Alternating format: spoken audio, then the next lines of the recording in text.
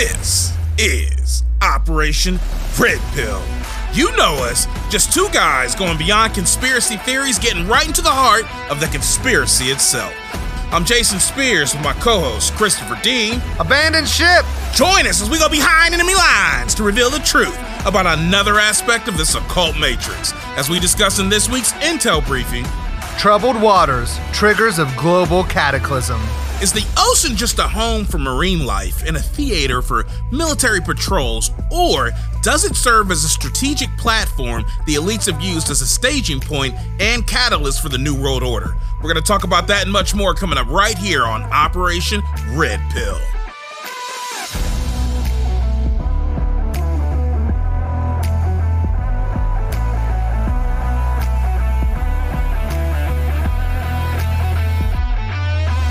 Ladies and gentlemen, everyone from across the podverse. Now hold on, don't turn it off. I know it's different. You're not used to hearing my voice this early, and it's okay. Jason's not dead, he's here. But I'm here to welcome you to another episode of Operation Red Pill, where we take you beyond conspiracy theories right to the heart of conspiracy itself. And man, today we are going to talk about all kinds of stuff. The sinking of the Titanic, the Gulf of Tonkin incident, and even Albert Pike's 3 World Wars. But before we get into all that, I gotta introduce him, Blacktastic himself, the co-host of this show, the one and only, Jason Spears! Yo, what's happening, peoples? How you doing? Oh, man, I'm feeling pretty good, man. I don't think I've ever gotten an introduction before. No, this is the first time. You know, it makes me feel some kind of way. Hold up, I feel like something's missing. Hey, y'all in the back, y'all know what to do. All right, it's all for me. Bring it. All right, that's enough. Well, now you can't say that they never applaud for you. I can't, but I still feel like that was forced. Well, I mean, I think we force them to do it every time. No. Not that we're, like, condoning slavery or anything. Whoa, that's a trigger word for some people, son. Yeah, some of us are sensitive about forced labor situations. If you're sensitive, then you probably shouldn't be listening to this podcast. I don't listen to it, I conduct it. I'm excited about this one. I've been putting the work in for a minute. I had the idea, sizzling in the brain pan for a while, so I'm excited to finally sit down and... Did you just say sizzling in the brain pan? Yeah. Okay, like I'm an 80s baby, so around the 90s, they had that whole thing about this is your brain on drugs? Uh-huh. And it was an egg sizzling in the pan? Yeah. Is that the same thing was happening to you? Very similar. Like, this is your brain on... troubled waters, right? This is your brain on triggers of global cataclysm. It sizzles. Okay. I'm going to go with it. All right. Sound like we got some good stuff to talk about today, man. I'm a little hesitant, though. Why? Because we're talking about water.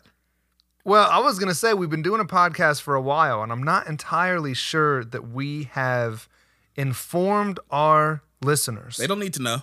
About your... Privacy rights dictate that this remains between us.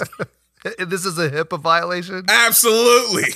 This was disclosed in a very protected space that I thought was safe. You're about to violate I can't even say patient-client privilege. Yeah, because you're not my patient. Now you're finna violate best friend code.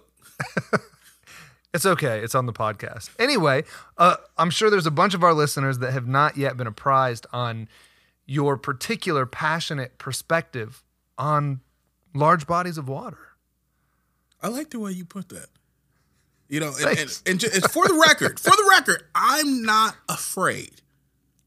Okay. I never used the word fear. No, you didn't. I just said for the record. Okay. There are those who may suspect, given my... ancestral background, that I may have a genetic predisposition to disliking water. I will have you know, number one, I can swim. All right. And number two, I highly dislike large bodies of water. Highly. I can't stress it enough. Highly. You have a deep-seated... I have an atavistic caution. An atavistic caution? Yes. Okay, this is a problem. Isn't that like generational? Yeah. So it's not biological, but it's atavistic. Absolutely. This is an interesting line that you're drawing. It's a learned behavior. All right. You gotta think you gotta think in nurture versus nature. And right now I am nurturing the fact that I don't like nature. Okay? Okay. What is it you want to know about this cautionary tale of which I am? Well, I just thought, some of the listeners, as they get to know us a little bit better, might like to, or at least appreciate your fears. We caution people Did I just tell you there ain't no fears? Okay, right. Okay, my mistake. Your concerns. Okay. Because we try to alert people to the dangers of the satanic control matrix, right? We tell them that, hey, you need to look out for demonically inspired education.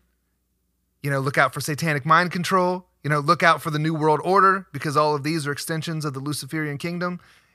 There might be some aquatic things that maybe they should be concerned about. So what do you think that they should be concerned about? All right, so I've got two main issues. All right. Okay, the first issue is that when it comes to large bodies of water, and I think I need to define large first. Okay. Anything bigger than a bathtub. That's what I was going to say. Yeah, anything bigger than that. Okay, I'm willing to stretch to jacuzzi hot tub area. All right, but that's like my limits. Okay. Swimming pools? Meh. All right. All right.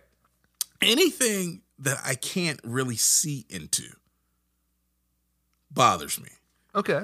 All right, because it raises an issue for me, and that is what's in it.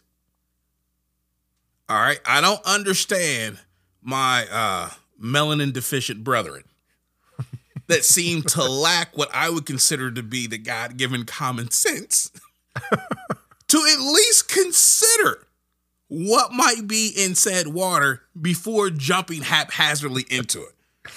It's funny that you say that. Real quick, not to derail you, but I remember being a young country boy, the first time I got in an actual swimming pool where you could see through the water.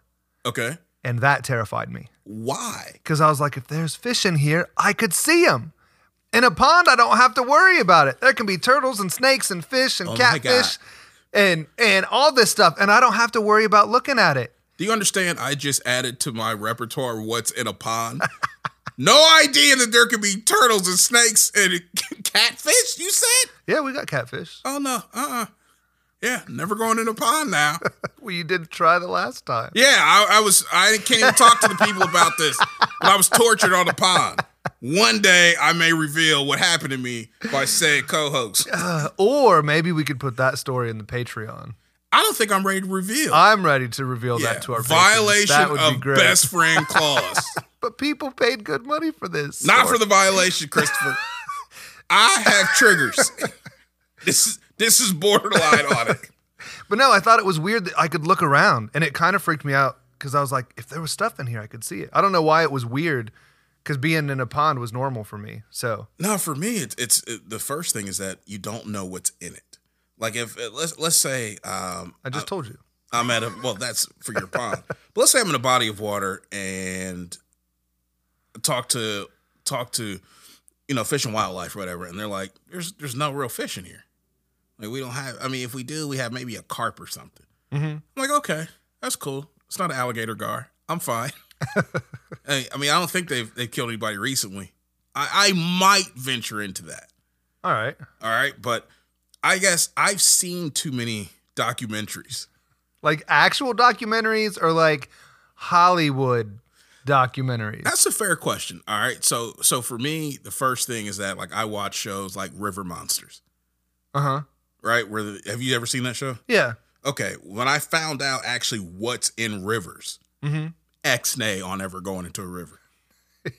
X-nay, oopid stay. Do you understand what I'm saying? Sticks on the stupid? Yeah, I'm never going into a river. Because you can't guarantee me that there's not something like an alligator gar, which I didn't know existed until I watched that show. Okay. You can't guarantee me that there's not a 300-pound catfish that's lurking in there. And I could almost guarantee you that there is one. Exactly why you won't find my black behind anywhere in that river. Okay. Especially if I can't see and verify, okay, there's nothing in here. The second problem that I have is that I tend to have everything that wildlife wants. Everything wildlife wants? Absolutely. I got the two things that are like number one on almost all predators' lists. Okay. I got baby fat and dark meat. Yep. Them two things right there make me a prime target. Everybody likes dark meat. Okay. And baby back ribs is never going out of style. All right. And despite the social stereotype, I can swim, but I can't swim that fast. Okay. I'm not out swimming things that swim for a living. You understand what I'm saying? Yeah. I'm going down quick. And I'm not going to be able to explain to God, why are you up here early?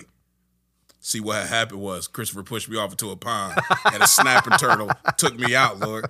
This was like, you didn't run across me. I tried. It didn't quite work. I even charged up, God. You had gravity on that day, Lord, and down I went. Matter of fact, where was you, Jesus, to pull me out? Peter got pulled out. Matter of fact, the children of Israel didn't even have to walk across the water. You parted it for them. Me, I fell in and died. And now I'm here, God. I blame you. And then I might quickly find myself going back down south. Yeah, maybe. Yeah, you got to be careful about that. But no, I don't get that. I really don't understand people who... I've been to the beach, right? Mm. And it was a beautiful time, but a very stressful time for me. Okay. As soon as I got in the water. I got hit with the vastness of the ocean.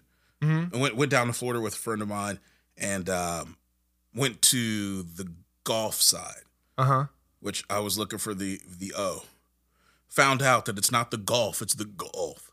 Right. Those are two very different things, by the way. So do you think there was like golf balls instead of sand? Or? I wasn't quite sure why they called it the Gulf, but I was looking at a map trying to figure out where I was, and I was like, I think we're near the O, only to find out there's no O. And we was between the U and the L. I was like, this is crazy. How were you looking at a map and didn't realize how it was spelled? Listen, the Mercator projection is tricky. Okay? And when you go to urban schools, they don't always give you the full book and the full educational that you're looking for. You understand? Okay. That's right. Okay.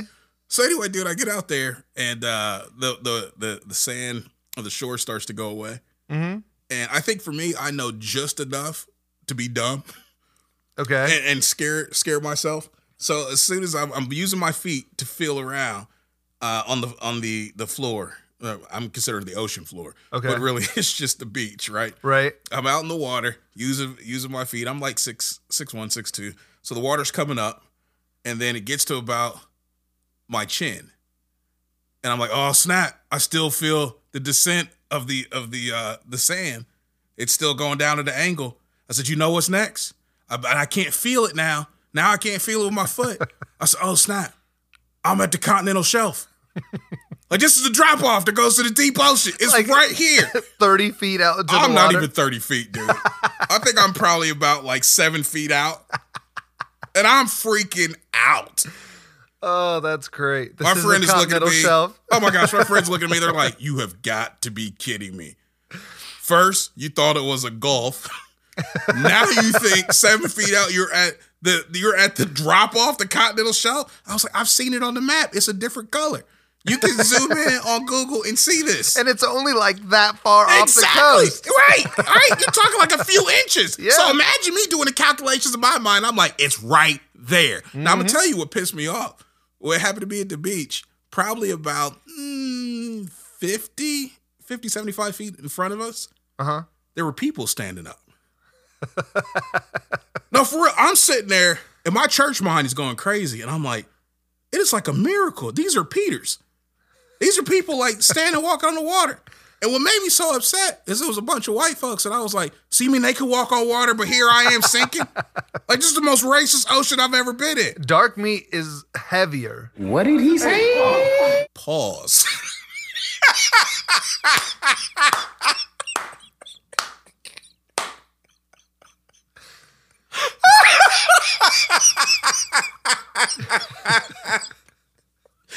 Oh, Christopher, this is a safe place. If you feel you need to disclose something, I think now I don't feel safe though. You know, I said baby fat and dark meat. I don't know why you look at your chops. Oh man. Oh, but no, dude, I was freaking out there.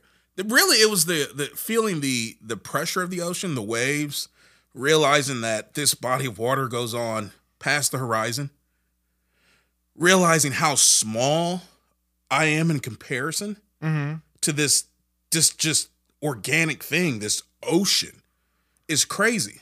Like looking out across it and realizing Mexico's right over there. A little bit further than that, but yeah. Yeah, but still, like, I mean, you can't do that a lot of places. It really messes with your sensibilities. Okay. So I don't find it relaxing getting into that environment, especially when there are predators in there.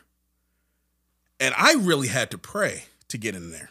Really? I did. I really had to have a talk with God. And I'm like, listen, I know you made all of this, but my Negro senses are going off. They're going haywire. So here's what I'm going to need. I need you to put a 200-yard perimeter from every place that my foot touches. I don't want any predators there at all. He's like, 200 yards is pretty close. That's what God said to you? You don't want to stretch it out? Okay. Sniper great whites? Like, what do you... Dude, you know it's like to have a conversation with God? You're like, well, I mean, what's an appropriate distance, Lord? What would you do in my situation? He's like, I would just walk on the water. I wouldn't get in it. Clearly, you haven't read your Bible recently. So no, I told him, I gave him another distance. He said, okay. I said, really? So yeah, if you're going to trust me, I'll do it. That's dope. So I got in the water and stayed there, I think, for about 6 hours. Oh, wow. Yeah, I was out there like all day. But yeah, that whole thing, I don't get the water. And then getting out in the deep ocean, that stuff is just like terrifying. Like I couldn't do the whole Titanic thing. I couldn't just take a vessel and go across. Oh, I'd love it. As a young teenager, my dad took us fishing in the Gulf of Mexico with a U. And I was the only one that caught fish. Piss off. Yeah, I was the only one that caught fish. I loved it. It was a good memory. How far did you go out in the Gulf? Oh, I don't know. I was young. I have like screenshots like of my memory. I know my dad got sick because he got seasick a lot. I know we had some porpoises swim underneath our boat. And then there was one, don't tell your mom you're not wearing a life jacket memory. But outside of that, that's about all I remember. My dad did catch an itty bitty catfish or something that he had to throw back. Okay. But I was the only one that caught fish large enough to keep. So that was cool. You know, I was this young kid and out fishing all the grown adults.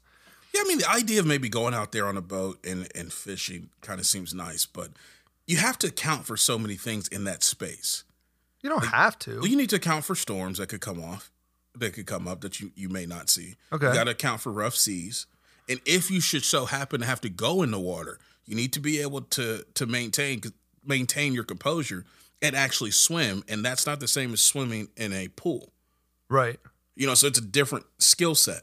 And if you maintain that, you still have to deal with wildlife that you can't guarantee isn't around you. I mean, to me, it's the equivalent of going and sleeping in a field in India, right? Okay. Like, there are tigers out there. Yeah. It's a pretty good chance they'll find you. Well, I mean, I did sleeping in the Badlands, South Dakota, and there was coyotes, and we woke up to just underneath the horizon, like where the sun was rising, there was a giant bison just chilling in the field. Yeah. That's awesome. So see, it's interesting because for the longest time I thought your perspective on this water thing was just insane. Like, no, you're off the deep end. No pun intended. No pun intended. But recently, especially after prepping this episode, I'm more inclined to think that you're right. But beyond the animals in the water, there seems to be another danger that I'd like to address. What's that? Jews. I'm sorry, what? Jews, not Jews, like Jews. You know, you can't just like call them that, right? Why not? The Anti-Defamation League will get you. Okay, well, the Synagogue of Satan, right? What? On behalf of my fellow enslaved brethren, I take offense to the fact that you put them under Synagogue of Satan. Like, they may be a part of it, Well, I think the synagogue of Satan incorporates more people. A larger umbrella. Than just quote-unquote Jews, although there are some Jews in it. Okay, that's fair. I wouldn't say Jews are the... Okay, so the thing that you need to look out for in the water is the Khazarians, right? Because not the Jews. Because, I mean, thinking about it, they probably can't swim. Hold on, bro. My brain is a little triggered and slow right now. All right, because we talking about all this death in water. And I told you I got issues with that. But did you just say that Jews can't swim? Yeah, it's biblical. What do you mean? Well, I mean, they were escaping Egypt, right? And there was the Red Sea that they obviously couldn't swim across. So God had to part the Red Sea. You said it earlier. He parted the Red Sea because they can't swim. Bro, listen. I'm going to tell you something right now. First off, you can't say that.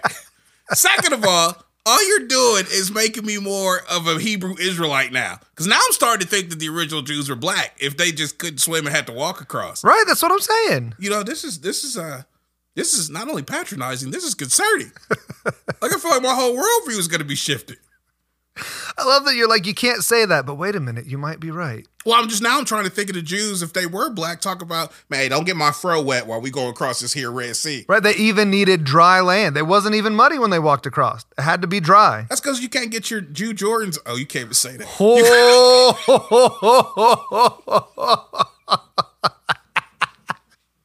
You can't get your sandal Jordans wet.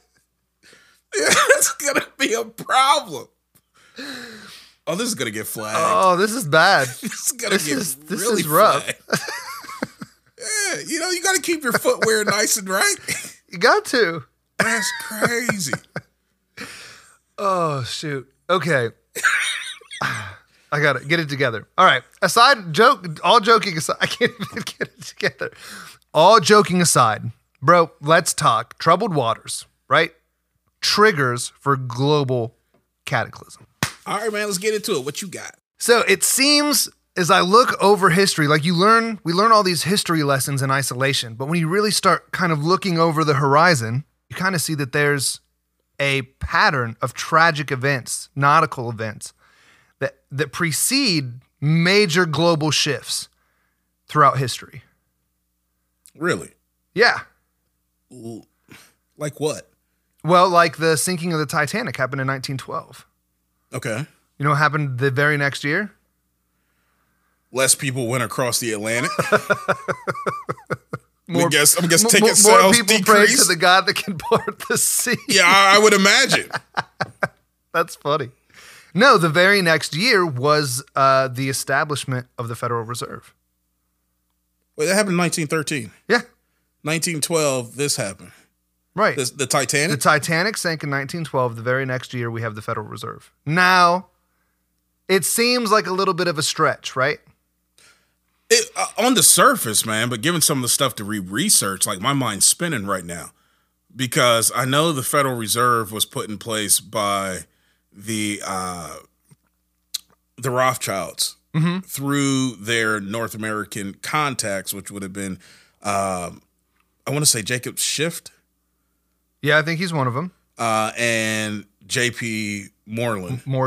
Yeah. Moreland's the author. I get them confused all the time. They're so close. Yeah, but J.P. Morgan would have been their North American contacts. Mm-hmm. J.P. was also, if I remember correctly, responsible for financing the Titanic build and its sister ships. Yeah, well, let me check my notes just to make sure.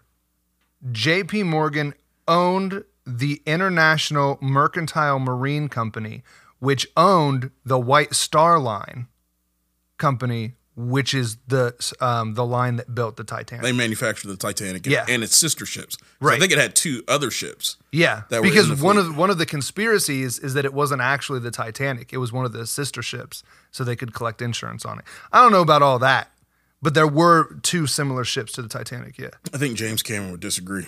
You think so? Yeah, definitely think it was the Titanic. Well, I would disagree. I think two people can fit on a floating door, but we don't need to get into all that. Leave Jack alone. But no, so it's not just, I mean, it's a little bit of conjecture, but here, let me lay it out to you this way. There's at least a connection point, which is JP, which is also then the Rothschilds. Right, but there's another connection to the Rothschilds. Okay, what's that? Have you ever heard of John Jacob Astor the Fourth? I have. I haven't done much research on him, but I know that Fitz Sprigmeyer covers the Astors in his book, 13 Bloodlines of the Illuminati. Right. I believe that they are one of the principal bloodlines. They are. That helped to establish, I think they married off, or one of the other names were the Windsors. Okay. I mean, not the Windsors, the Waldorf.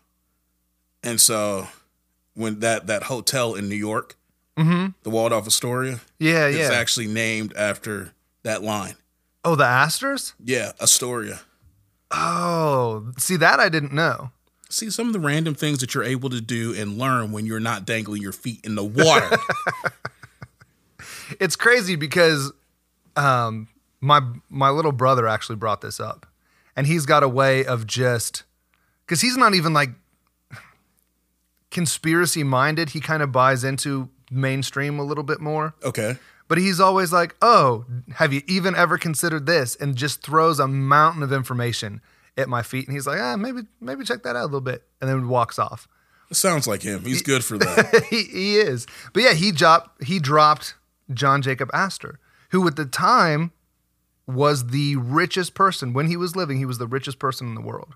So I actually have a snippet from Finance Today, and I'll read that. It said, at the time of his death, John Jacob Astor had a reported net worth of $20 million, or roughly 0.9% of the U.S. GDP at the time. Had he done this today, his net worth would be somewhere in the region of $210 billion. At the time of his death, John Jacob Astor was the richest man in the world. With this title, here's the important part, with this title going to Nathan Mayer Rothschild, the head of the British branch of the Rothschild family after his death. Besides being a multi-billionaire by today's standards, John Jacob Astor holds the title of being the U.S.'s first millionaire, with him being a millionaire before most people had even heard the term. That almost makes me wonder, is he the Monopoly man? I don't know. I mean, I just wonder if that's his likeness on the game. I don't know. I have a picture here, and he doesn't have the monocle, but he does have I'm feeling a little bit like Ace Ventura here. And you must be the Monopoly guy, because he's got the dangly mustache. He does. Interesting. I don't know, but it seems like it would make sense if you were literally the first millionaire in U.S. history. Right. That's crazy. So not only was he the richest person, but they say that he actually opposed the idea of the central bank, the Federal Reserve. Okay. So we talk about how there's a lot of infighting between these Illuminati bloodlines, right? So we know full well the Rothschilds wanted the Federal Reserve. Apparently, John Jacob Astor did not. And there's a couple other people, Benjamin Guggenheim and Isla Strauss, along with Jacob Astor, were all financiers that supposedly opposed the Federal Reserve. They were all on the Titanic when it sank. Really? Yeah. And the Titanic was built by a line that J.P. Morgan owned, who was also a proponent of the Federal Reserve. So it's interesting to me. Now, there's nothing definitive. Like, you can't look at it and go, they intentionally sank the Titanic because they wanted to remove the opposition to the Federal Reserve. But I tell you what, the richest person in the world living in America opposing central banking is a huge obstacle. Right? Yeah. So it's interesting that he goes down in this ship. And the very next year, they're able to form the Federal Reserve Act. He didn't even get out in a lifeboat? Nope. He died sinking. Now that seems odd. How do you mean? Well, if you're that wealthy, right? Okay. You would think either you got your own lifeboat, or you buy your way onto a lifeboat, even if it's women and children. Yeah, I don't know. I mean, it doesn't seem to be a person that wealthy. I don't know the person. I don't know the man, personally. Obviously, I wasn't even born at that point. But I'm not, I have a hard time believing that someone of that magnitude of wealth attached to the people that he's attached to would be that austere that he would be willing to let other people have his place on a lifeboat and not preserve his own life? I mean, maybe. I don't know what the chaos was like. Are you suggesting that maybe he was taken out before the sinking of the ship? I mean, you know how my mind works. That's definitely where I'm going to go. Okay. We don't have any corroborating evidence. Right. But it would just seem weird, like that person would just be like, nah, you guys go, I'm okay. Yeah, that is interesting. Similarly to the mass shooting where one of the people that got killed was the guy that created another water engine, right? Water-powered engine. Mm-hmm.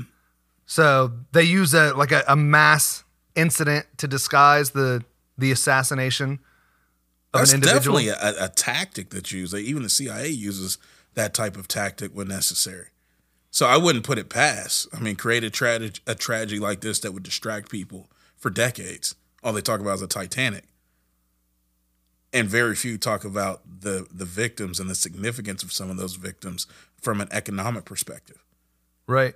I'd never even heard the name John Jacobs Astor. You keep saying that, and I keep waiting for you to finish Jingleheimer Smith. I know, I thought that too. And I really, the conspiracy part of my brain was like, ooh, they created this little nursery rhyme, right? Jingleheimer Schmidt, to kind of boast about the fact that they killed this dude, right? So, this is just a little kid song.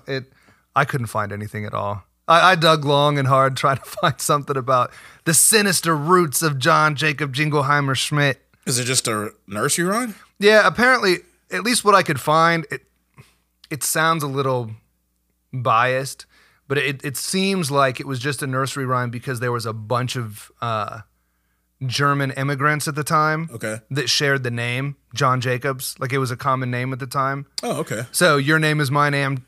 Your name is my name too. Whenever we go out, people always shout. So it's just like there's way too many John Jacobs around here, and it became a goofy little song. That's funny. I used to annoy my preschool teachers with that. Did you? Oh, I was singing all the time. People always shout, John Jacob Jingleheimer Smith. John Jacob Jingleheimer Smith. Oh, you know how many times I would sing that when it's nap time?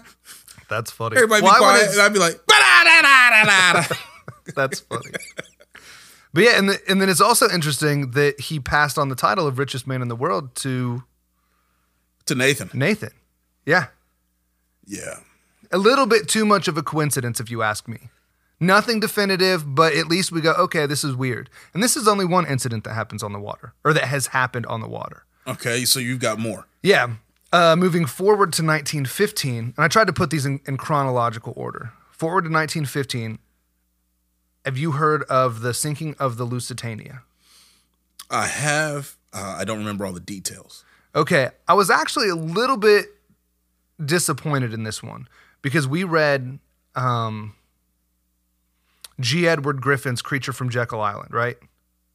Is the Lusitania the one that had all the people on the British ship that was shot down crossing from Britain to Germany, or in that theater? Uh-huh.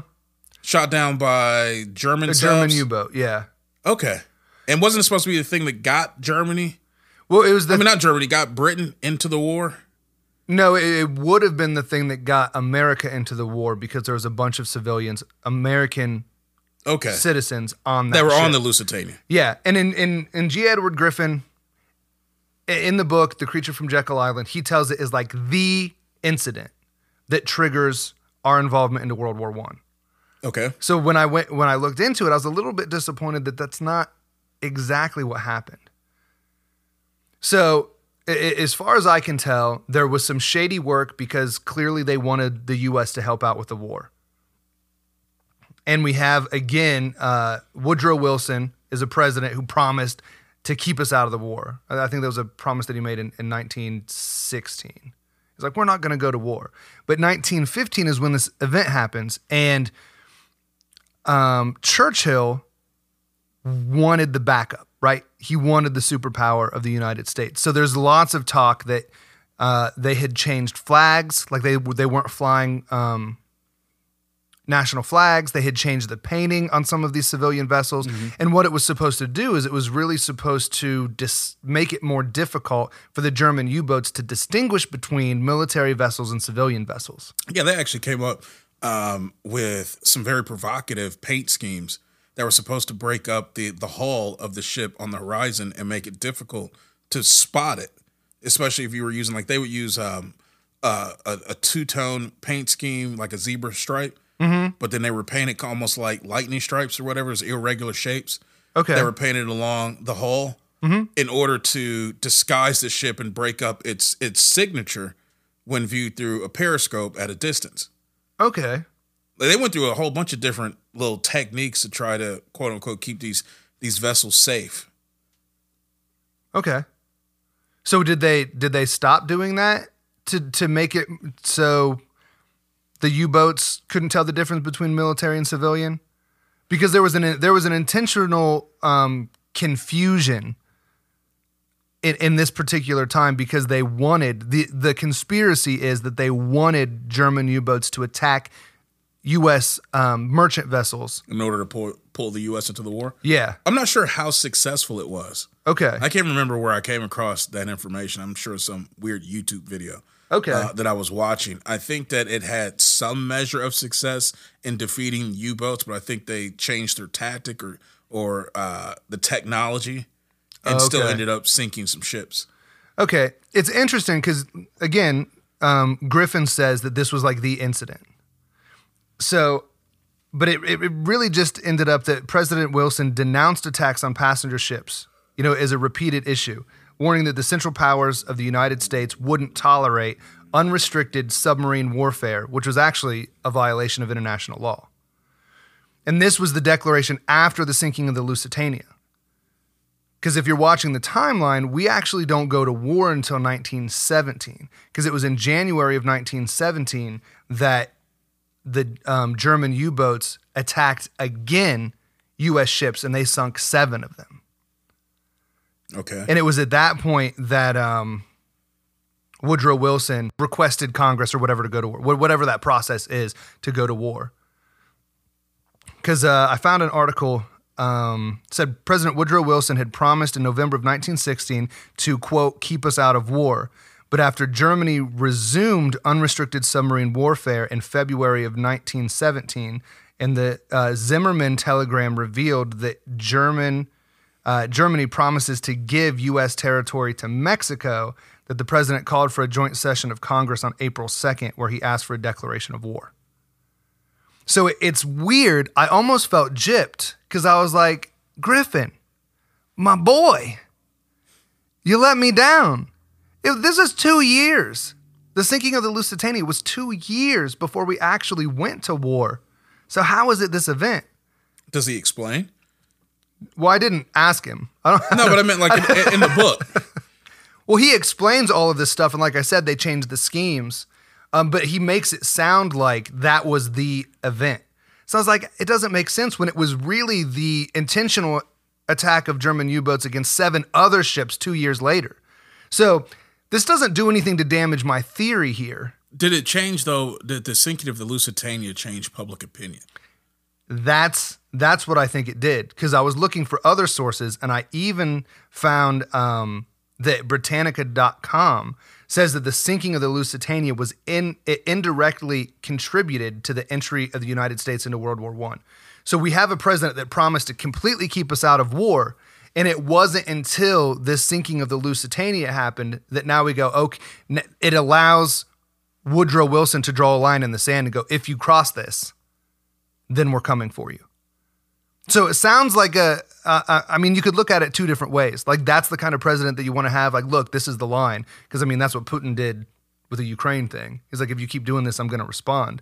However, it also gives a easy cut and dry, all right, when we're ready for the United States to join the war, this is all we have to do. Right. So it's interesting. But yeah, even Britannica.com says that the sinking of the Lusitania contributed to us joining World War II, or World War I, I'm sorry. Yeah, I'm starting to connect dots, man. It's starting to get interesting, especially with Wilson being a stooge put in place by the financial elite, which would include the Rothschilds. Yeah. Like they pretty much bought the White House, which was necessary to get the Federal Reserve Act passed and the 16th Amendment. Which is income tax, right? Yes. Interesting. It sets up the IRS and income tax. Well, since you mentioned financing, I have a snippet here from the All Wars Are Banker Wars article that I'd like to read to you. Okay.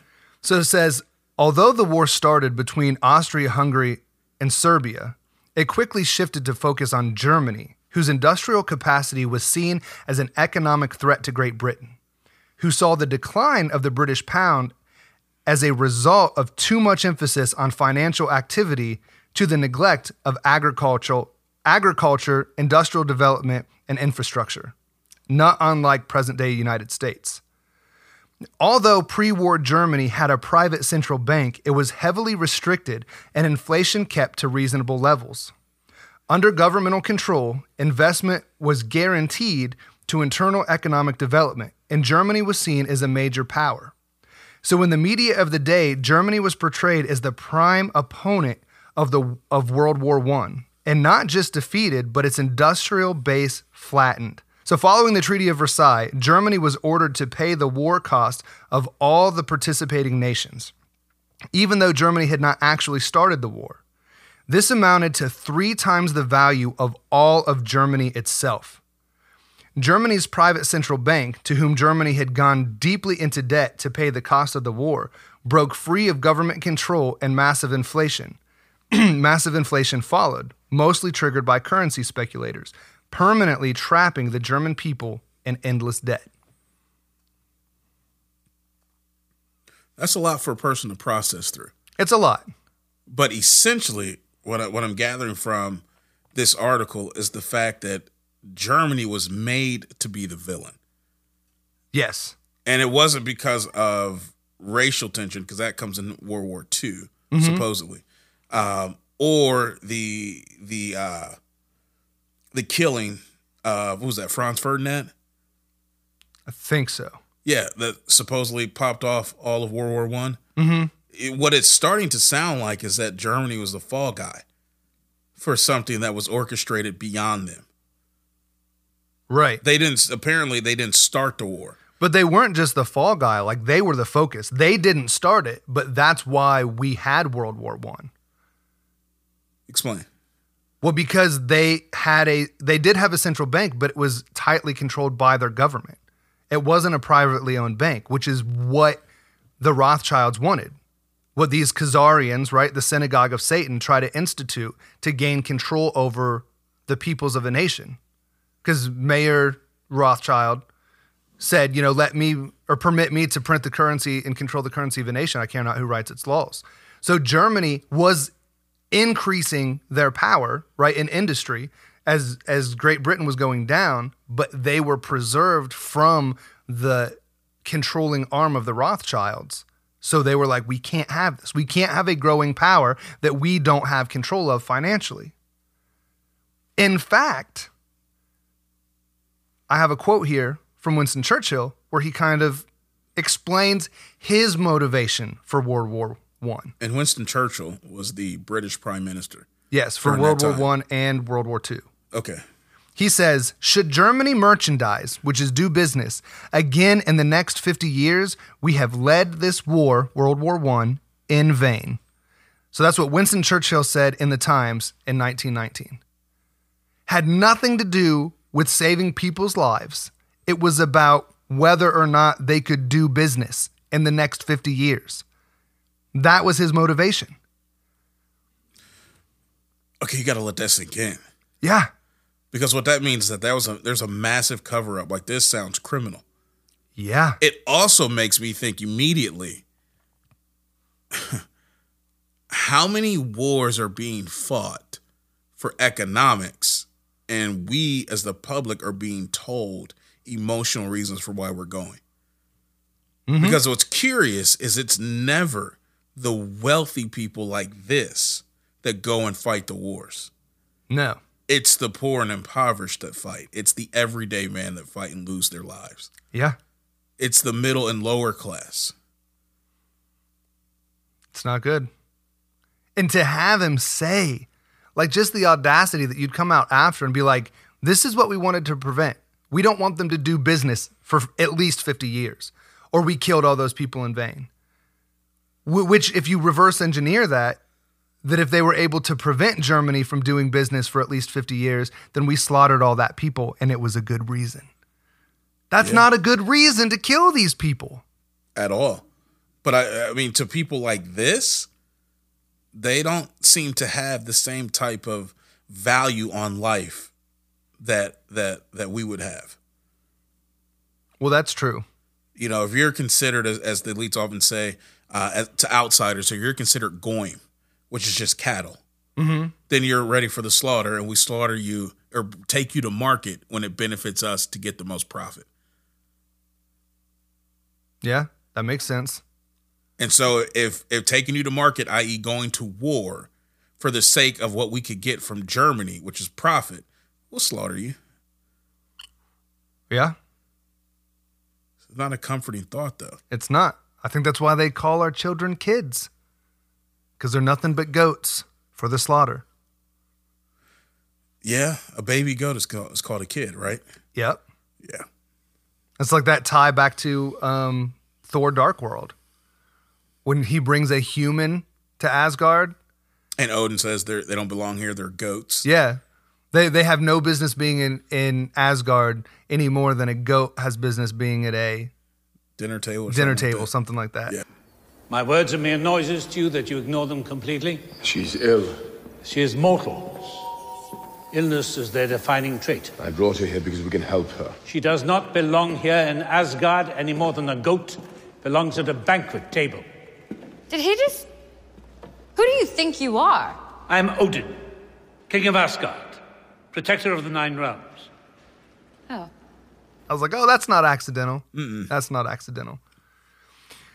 But you want to fast forward a little bit further, maybe around 1941? That's World War II. This is World War II. So far, we've got sinking the Titanic. Uh-huh. We've got the Lusitania. Yep. Which takes us into World War I. Yes. It draws the United States in. Right. As soon as you said that drew the United States into World War I, I thought, what drew the United States into World War II? Well, that would be the bombing of Pearl Harbor. Exactly, which seems already, haven't gotten to the details yet, but it does seem to have a correlation, or it seems to be a pattern developing. Right. With these events that draw us in. Right. If nothing else, it's suspicious. Because we have the whole world involved in a war that America wants no part of, in some particular attack that happens on the surface of the water is a precipitating event. So let's get into it a little bit. Okay. So if we're looking at this and we're even supposing or suggesting that the attack on Pearl Harbor was intended or planned or anything, we have to look at why might the bankers want the U.S. to join the war, right? Okay, that's a good question. So we kind of have to look at the motivation. So there's a bunch of different groups that financed all sides in World War II. But the Rothschilds were actually some who funded Hitler. However, after taking some of their money, he realized that he wanted to escape that controlling arm of the central bankers. So he began printing his own money. So I have another snippet here from All Wars Are Banker Wars. And for anyone that's interested, that's going to be located on the Patreon. There's a 45-minute video where the guy that wrote it offers some commentary and reads sections of it, and then we'll have the whole article as a link posted in there too. Really, really fascinating stuff. But he says, when the Weimar Republic collapsed economically, it opened the door for the National Socialists to take power. Their first financial move was to issue their own state currency, which was not borrowed from private central bankers. Freed from having to pay interest on the money in circulation, Germany blossomed and quickly began to rebuild its industry. The media called it the German miracle. Time magazine lionized Hitler for his amazing improvement in life for the German people and the explosion of German industry, and even named him Time magazine's Man of the Year in 1938. I'm telling you, how many people today could not imagine Hitler being named Man of the Year? It's by nuts, Time right? magazine, no less. Uh-huh. It seems like it. I mean, it seems crazy unless you account for the fact that Time magazine is one of the Illuminati publications, It's Right. owned by the Rothschilds. Right. If you're buying into mainstream news, there's no way that Hitler would end up on the cover of Time. Right? But I think it's owned by the same people who own Life. Okay. Interesting. Yeah, they're not. It's not like an independent publication the way it's purported in most people's minds. Right. And they're CIA agents in all of those important positions to change the narrative and all of that to get us to think about history and world events the way they want us to. Right. But here we see that once again, Germany's industrial output had become a threat to Great Britain. And this, Jason, it just won't do. It goes against everything that the central banking mafia desires, right? Right. So I got some more quotes from Churchill. Okay. And there's lots of people that like Churchill. I mean, he was a thinker, but when I came across these quotes, I mean, flabbergasted just scratches the surface on what I thought about these. Okay, I'm intrigued. What do you say? Okay, so we have in a 1936 broadcast, Winston Churchill makes the statement that we will force this war upon Hitler if he wants it or not. Now, this isn't huge, but a lot of times that we are told that Hitler was the aggressor, right? Yeah. When Churchill is like, whether Hitler wants it or not, we're coming for him. That changes perspective a little bit. Absolutely, because you're normally thinking that Germany is responsible. You're not thinking of the quote-unquote allied states as being the aggressors. Right. I mean, we really have to look at this differently. So then Winston Churchill said to Truman, March of 1946, he says, the war wasn't only about abolishing fascism, but to conquer sales markets. This one makes me angry. We could have, if we had intended so, prevented this war from breaking out without doing one shot, but we didn't want to. That right there is infuriating. Yes. I mean, do you know? You probably know, but I mean, rhetorically speaking, you know how many lives were lost? How many families were ruined? How many sons were not able to father or sire children because they're gone? People who couldn't, bloodlines that were cut off, people who couldn't come into the earth. Yeah. For economics. Yeah. They could have done it, stopped it from breaking out without firing a single shot, but they did not want it. The thing that I wonder is what were the what were the British people being told to galvanize them to literally, unbeknownst, offer up their children as a blood sacrifice? Yeah, I don't know. Because on the altar of economics. Well, because like we're talking here, it took the attack of Pearl Harbor to get the American people on board, right? It did. Because there is a hearts and mind campaign that you have to run. You need to, because these are the people that are going to go fight and die. Yeah. You have to give them a reason that they will accept to go on the battlefield and fight. Who's someone that said Richmond, or they said, I think it was politicians. Like politicians go to war, but the civilians or the regular people are the ones who fight, something like that. Mm-hmm. This is a clear-cut case. And a good example of them not executing this well would be the Civil War.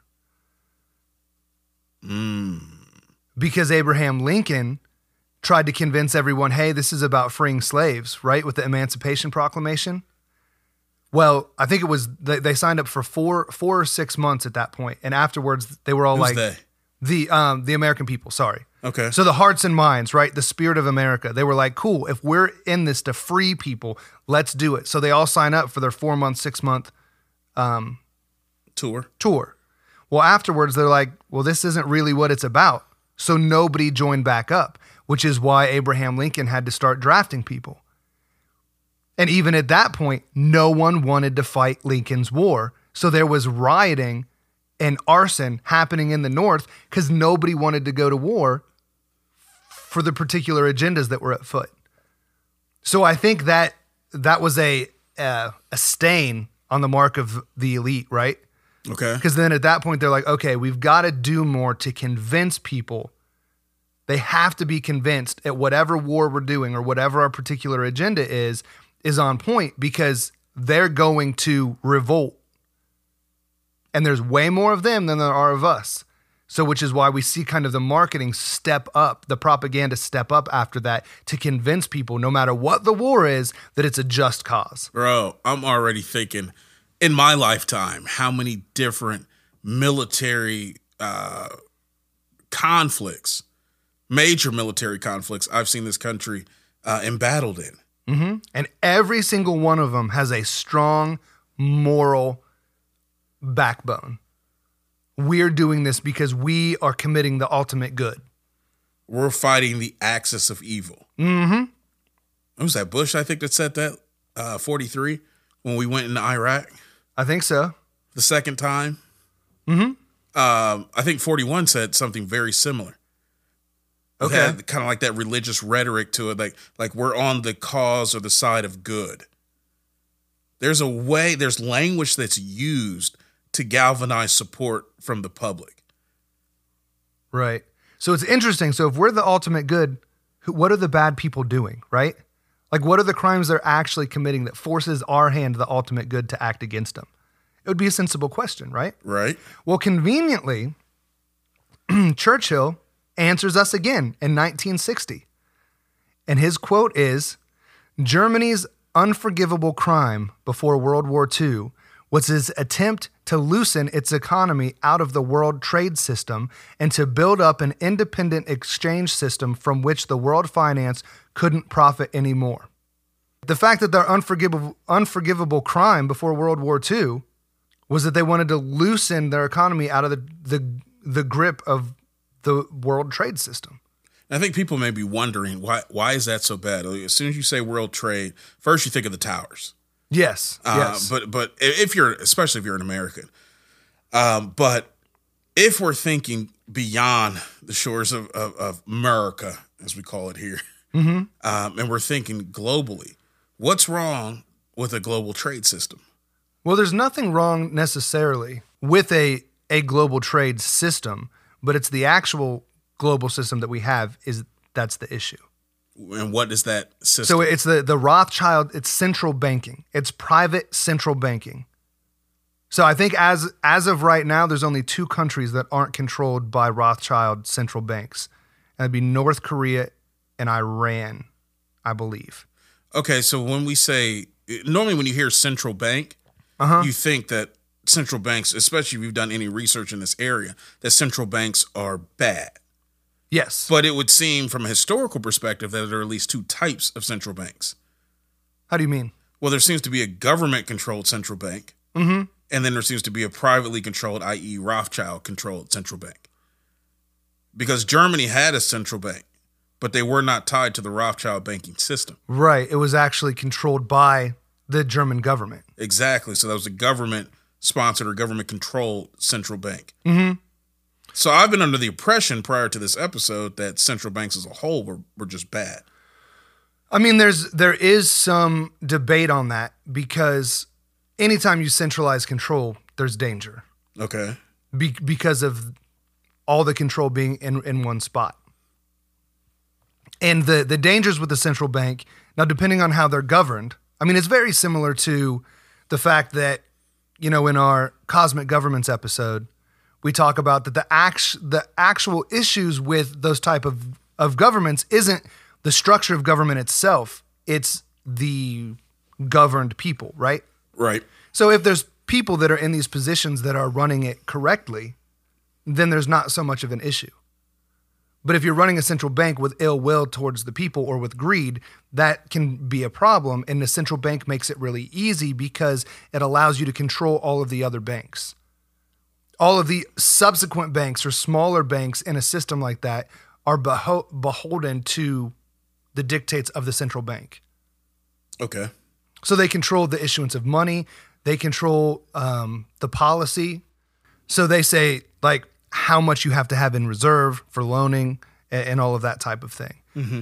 So there isn't anything necessarily inherently wrong about the structure, but it's precarious because it can easily be corrupted. So one controlled by the German government, like we just talked about, has systems of checks and balances. And if the government, which is actually controlled by the people, has a strong hand on the bank, then it's less dangerous. The issue that we have with a Rothschild-controlled central bank, this world trade system that they're talking about, is that it's privately owned. No government has control over it. So it takes what could be dangerous up a level that it's absolutely dangerous because they're not beholden to the wishes of anyone. Now, that makes sense. I'm also wondering, though, is a Rothschild or is a government-controlled central bank a banking system that is based on fractional reserve lending and debt? Yes. So you're saying that both central bank systems are based off of that? Yeah. Okay. Because so here's one of the dangers. The central bank allows for fractional reserve lending because they control the issuance of money. And this is dangerous because it can cause what's called a run on the bank. If independent banks, if there's not a central bank to control this, independent banks will go out of business. They'll go bankrupt because if too many people come in and go, I want my money, but they only have 10% of all the people's money in hand, then it's called a run on the bank and it goes under. Mm-hmm. Well, the beauty of a central bank is that doesn't happen. Why not? Because they provide the cash. They keep the individual banks from going under. So if something like that would happen, the central bank comes in and either rescues them and like pays their debts, covers the assets that the people need, or will buy them out. So then they just become a direct arm of the central bank and not a private independent bank, which is one of the reasons why America is run by what, four banks? The large banks? Yeah, 4 large banks. Yeah. Have their hand in everything because Chase, Citigroup, Bank of America, Wells Fargo. Yeah, that sounds right. Yeah. Because what happens is they're arms of the central bank. So when these smaller banks who are running policy that the central bank establishes, they're not encouraged to have healthier money managing practices because they're just doing they're following the rules set by the central bank. And if something bad happens, they get a bailout. They either get bailed out or they get bought out. Either way, there's no penalty for poor money management. Yeah, that's where we get things like quantitative easing and moral hazard. In the way that they produce the money, so the way the Federal Reserve produces money in the United States, and the way that it creates money is it quote unquote purchases government bonds. The Federal Reserve is the central bank of the United States. But when it'll purchase a bond and give the money to the US government, so the government owes the Federal Reserve that bond when it comes to maturity. But the Federal Reserve doesn't print the interest. So our entire banking system and the money that's created and given to the government in this exchange is only a representation of debt and not actual assets. Now, I heard that explanation before, and it still didn't click for me. Okay. Now, another example that I heard a person say is let's break this system all the way down just to a single dollar. Mm-hmm. And if I'm a central bank and you, Christopher, are the American government and you need $1 from me, I give you the $1 that's in circulation that we own, right? Mm-hmm. But I charge you $1 in interest. Yes. How do you pay the $1 in interest when all you have is the $1 I loaned you? You can't. So I'd come back to you with $1 and go, okay, well, I have my $1. I don't know how I got it because if I spent it, I wouldn't have it. But I got my $1 back. Mm-hmm. So I'd love to pay you, Jason, Bank of Jason, but I only have $1 because that's all that you gave me. So, and you owe me $2. I owe you $2. Is there any way that I could borrow another $1? Sure. To pay this debt? I'll let you borrow another $1 so you have $2. But now the interest on that is you owe me $4. Well, I don't have an option because I have to pay you. Right. So give me $2, but you still owe me $4. So there's $2 more that's unaccounted for that you owe me. Yeah. And so we keep printing and we keep owing. But imagine that on a massive scale with trillions of dollars in play instead of just, $1 to $4. Yeah. Essentially, you can never pay the interest back without borrowing money to do that. And borrowing money to pay the interest back incurs more interest. So it is a perpetual system of debt. Yeah, it's crazy. So the Nazis looked like they were actually going to win, but in defiance of the synagogue of Satan. So what do? They got to bring the big guns. They want the United States to come in, the superpower. But here's the problem. We talked about hearts and minds before, right? Yep. Well, FDR kept promising that your boys are not going to be sent to fight any foreign war. Over and over. In fact, you know what? We have a clip of that. Let's play that. I have said this before, but I shall say it again and again and again. Your boys are not going to be sent into any foreign war. So the American people kept being told that their people were not going to be sent to a foreign war. But like I was just saying a minute ago, Germany refused to buy in to Rothschild-controlled private central banking, and it looked like they were going to win. And you can't let them win a global conflict and not buy into this Rothschild money machine. Right, because it would bring credence, or not credence, it would bring credibility to their financial system and prove to the world that you don't need the Rothschild system to thrive. Right. And they don't want that. That makes sense. It's interesting because I tried to do a lot of research on whether or not we knew that the attack on Pearl Harbor was going to happen. So we have the American people.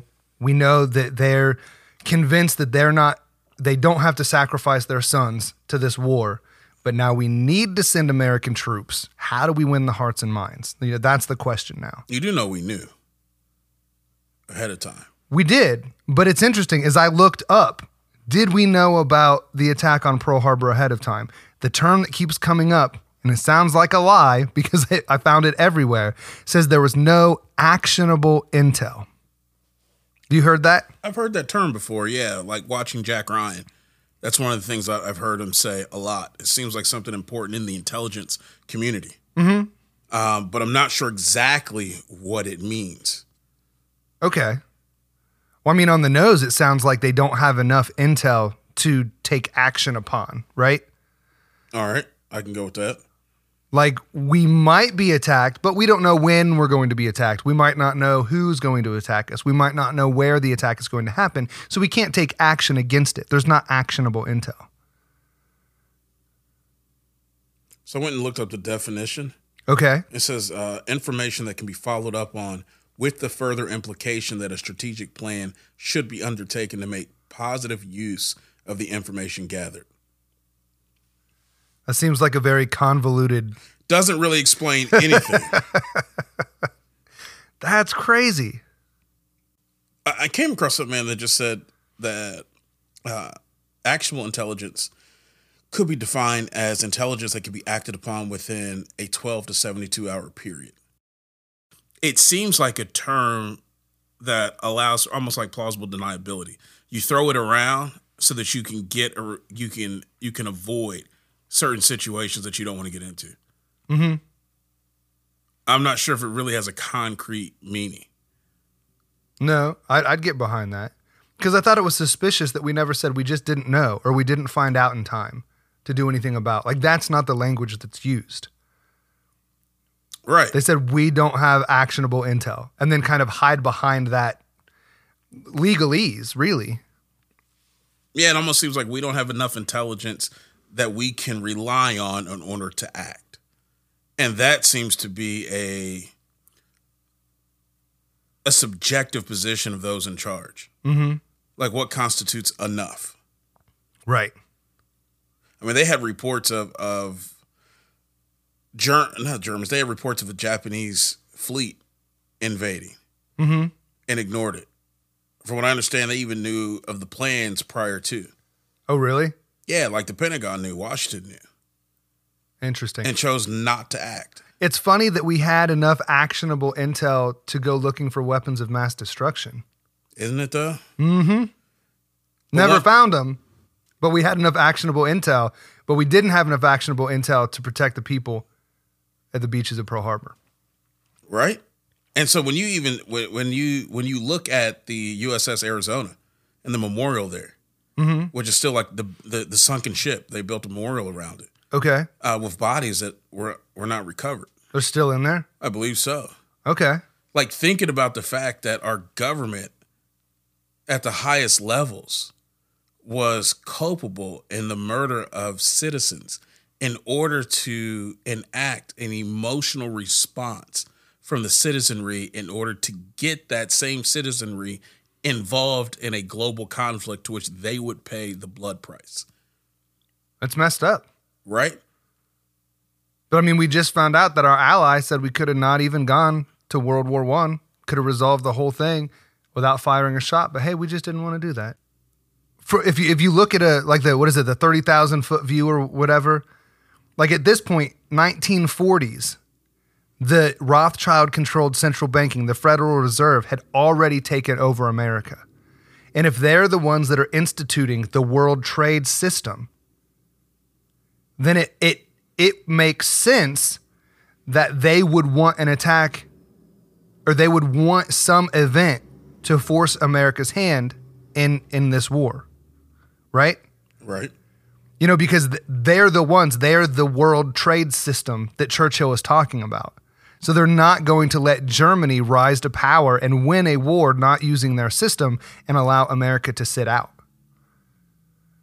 Okay. So whether or not we knew exactly when and where and how and by who Pearl Harbor was going to happen, it's interesting that we have yet another attack on the water that works as a trigger point to enact this global cataclysm, which is America joining World War II and then effectively winning World War II for the banker boys.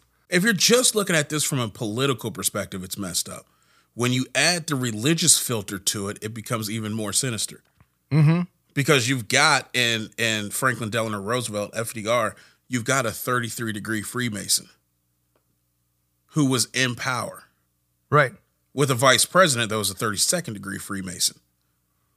Mm-hmm. And you have, again, ties, not just economic ties, but you have economic/religious ties between these two. Because we can't forget that FDR and I want to say Henry Wallace. I think Wallace is the right name. I don't know if Henry's is the right first name. But as vice president, they were responsible for actually creating the layout of the $1 bill. They were responsible for actually putting the esoteric symbols on the back of it, for splitting up the Great Seal of the United States in the particular way they did, with the obverse on the wrong side and the reverse on the wrong side, in order to communicate a message. Interesting. These are the same people. So they're involved in economics, Babylonian money magic, and they are put in office under the Rothschild power structure. Okay.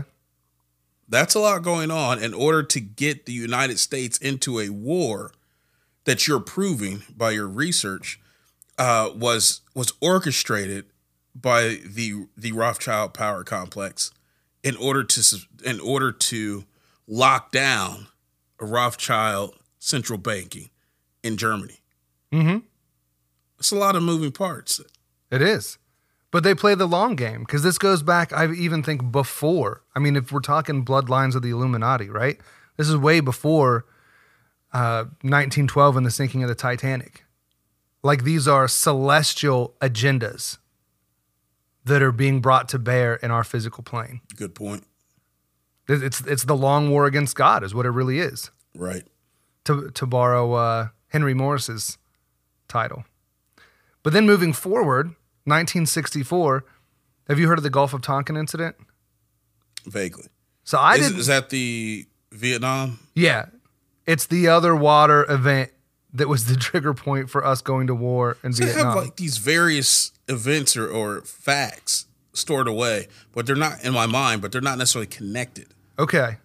Well, that's one of the things I wanted to do with this episode is I was like, it's suspicious that all of these are water-based attacks to precipitate these major events that all lend themselves to the agenda of the elite and the synagogue of Satan. Yeah, they all seem to be precursors for us going to war. Mm-hmm. So go ahead. Oh, okay. So the Wikipedia definition of the Gulf of Tonkin incident, because it was 1964.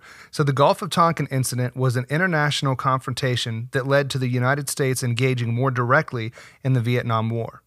It involved both a proven confrontation on August 2nd, 1964, carried out by the North Vietnamese forces in response to covert operations in the coastal region of the Gulf, and a second claimed confrontation on August 4th, 1964, between ships of North Vietnam and the United States in the waters of the Gulf of Tonkin. Originally, American claims blamed North Vietnam for both attacks, but later investigation revealed that the second attack never happened. The American claim is that it was based mostly on erroneous interpretation communications intercepts. Interesting way to put it. Right. Now, filling in some background information. This is just after Kennedy's assassination. Yes. So Kennedy's assassinated in November 22nd of 63. Mm-hmm. And what is that, 9 months later? Something like that. I haven't done the math. August of 64, we have this situation. Mm-hmm. And if I'm not mistaken, Kennedy didn't want to be involved in Vietnam. I don't think he did. LBJ, who was his successor, conveniently enough, did want to get involved. Mm-hmm. And as soon as Kennedy was assassinated, we started moving. If I remember correctly, I think we started moving assets into the region. Oh, like right away? I think very shortly after. Because it's interesting. Could be mistaken. Just going off of memory. Okay, because we weren't supposed to be involved. Like, we're allies with South Vietnam, but we weren't supposed to be directly involved in it's called the Vietnam War because it was against North and South Vietnam. Yeah, weren't we supposed to be training and supplying the South Vietnamese? I didn't even think we were supposed to be supplying. I thought we were supposed to be training, but like outside of that, we weren't supposed to be involved. But the what is it, 1945, the Office of Strategic Services, which is the forerunner of the CIA, they sent an Army of Special Operations Group called Deer Team, codenamed Deer Team, to assist Vietnamese rebels fighting the Japanese occupying their land. And they called these operations the 34A operations. So we're not supposed to be down there actually getting our hands dirty, but we are. We're letting South Vietnamese use our boats. We're training with them.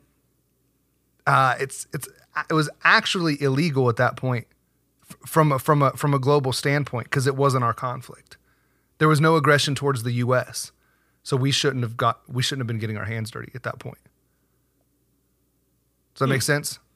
Yeah, I didn't think it would be illegal. I mean, the research that I was doing, because that's just interesting. It is. I don't know if it's against the Geneva Convention or whatever to enact hostilities towards a nation that isn't threatening you or whatever. I don't know exactly what those specific legal terms are. I think we switched sides, though, in Vietnam. I think we promised the North Vietnamese that we would help the leader of it and then switched and helped the South. Really?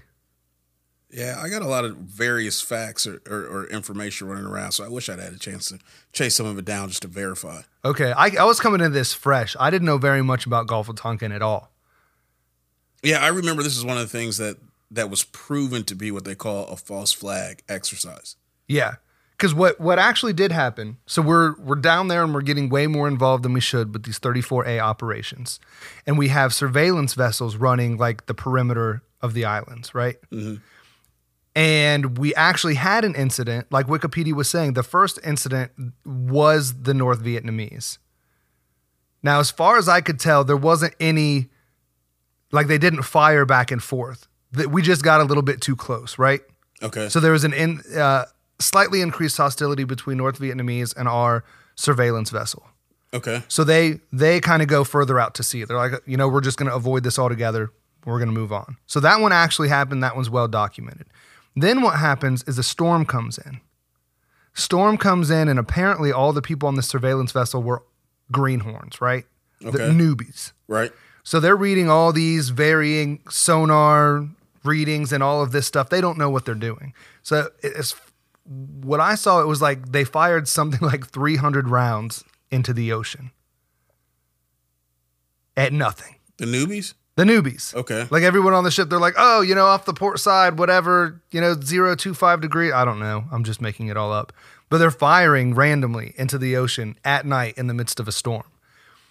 Finally, the storm settles down. Sun comes back up. Captain's like, all right, what happened? Like, where are the sightings? Where are the hard, evidence? Did we hit anything? They didn't hit anything. There's no actual sightings of any North Vietnamese ships. Nothing.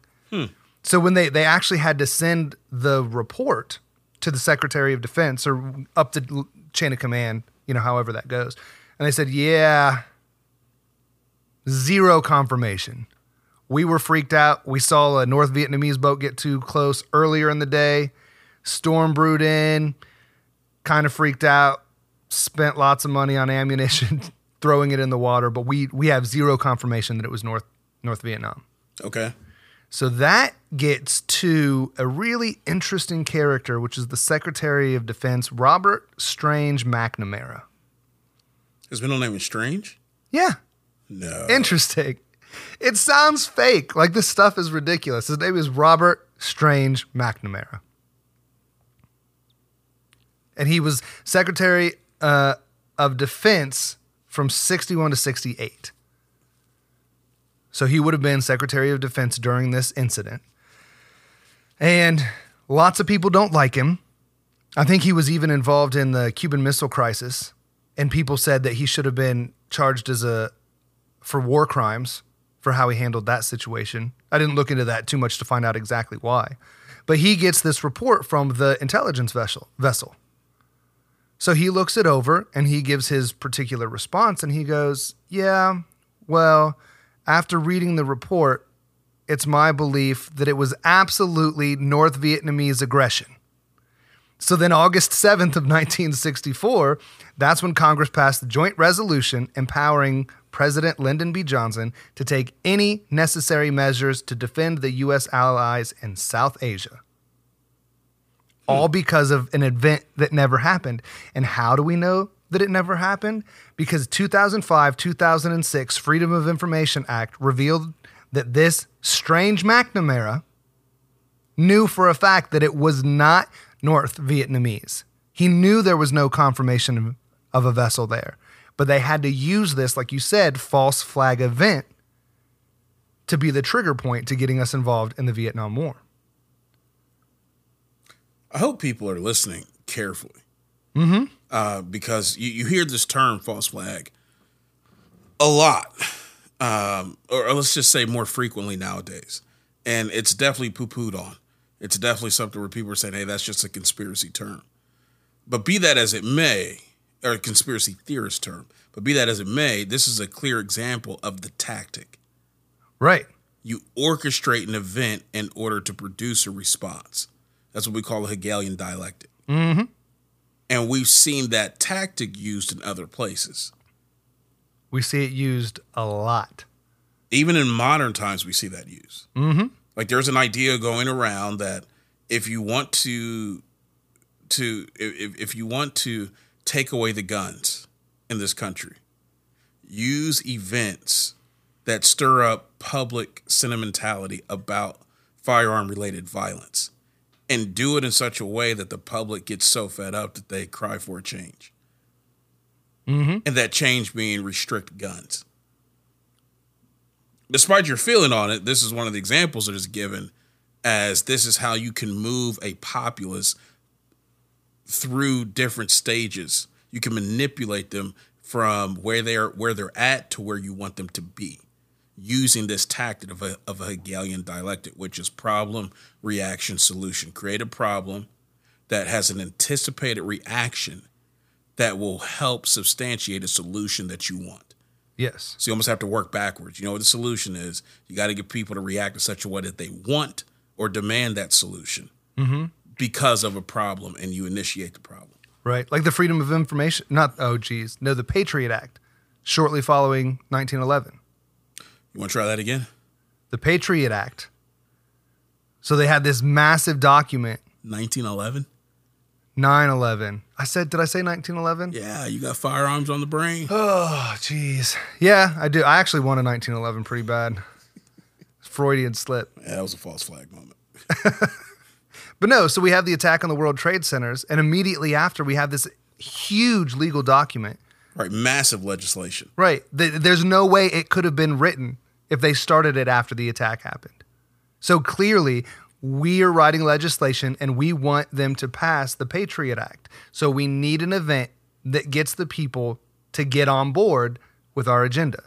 Patriot Act, work backwards. How do we get them to be on board? Well, if we're under attack by terrorists, so then you foment a terrorist attack, which is the problem. The people react in kind, and then you get your solution is the Patriot Act gets passed. Which restricted huge amounts of public freedoms for the sake of security. And a lot more that they haven't even executed or they haven't even acted on that are just sitting there waiting. I think it also helped you create the Department of Homeland Security. Mm-hmm. So it restructured the Office of the Presidency. Uh-huh. The Office of the Presidency. Wow. It restructured the Office of the President. Created a new cabinet level position. And that became one of the largest policing agencies in the country. Which is crazy because if you're even accused of being a terrorist, then you lose all rights of a citizen. You don't have to follow due process. You don't get read the Miranda rights or anything like that. It changes all of that. Yeah, and if you took a step back, if a country was attacked, how is the necessary response? Increase policing of the citizenry. Mm-hmm. Like this was supposedly an external attack. Yeah. Why are the victims being policed at a higher degree for a crime enacted against them? It makes no sense, but like we always see, when emotions increase, intelligence decreases. Exactly. It's scary. You got to pay attention. So why did we want to get involved with Vietnam? Because the Vietnam War provided cover for massive drug trafficking for the Khazarian Mafia through the Pentagon and the CIA for off-the-books black ops money. I'm sorry, I got to stop you again. Okay. Khazarian Mafia? Well, we were talking about the people that couldn't swim earlier. Yes. So the Khazarians, they're the snake-worshipping cult from the Khazarian region that lied about being Jews, moved into that position. They're the Rothschilds. They're the ones that instituted the money control, the world trade system that we see. And they're the ones that had massive monetary benefits from black ops harvesting of the opium fields in Vietnam. There you go. For people who don't know, the Khazarians actually have their roots. It's an interesting system for where they have their roots. So the reason that group of people is called the Khazarians is the group of people that grew up in Khazaria, the land. I want to say it's east of the Black Sea, that region. Okay. But they have their roots or their ancestry ties back to a person named Ashkenaz. And Ashkenaz was the son of Japheth. He was ancestor, the descendant of Japheth. Okay. And that's important when you're looking at the three sons of Noah, because people of the Hebraic Jews of the Old Testament trace their lineage through Shem, who was the brother of Japheth, but they don't trace it through Japheth. So when one of Japheth's descendants, Ashkenaz, sires a group of people that become known as Ashkenazi Jews who reside in the land of the Khazars, so they become known also as Khazarians. How do they claim Jewish ancestry when the Hebraic line of the Jews was through the line of Shem? Like these would have been their cousins. Mm-hmm. Are you asking me? No, I'm just saying for the people who aren't familiar with it, that becomes the critical question. And so when you trace out through history, one of the ways that they claimed Jewish ancestry was because, don't know the time frame, but there was basically their leader at that time was put under pressure to either, I think there was a Muslim Christian invasion. He had to decide, are you going to be Muslim or are you going to be Christian? Or convert, not Christian, but Muslim Jew.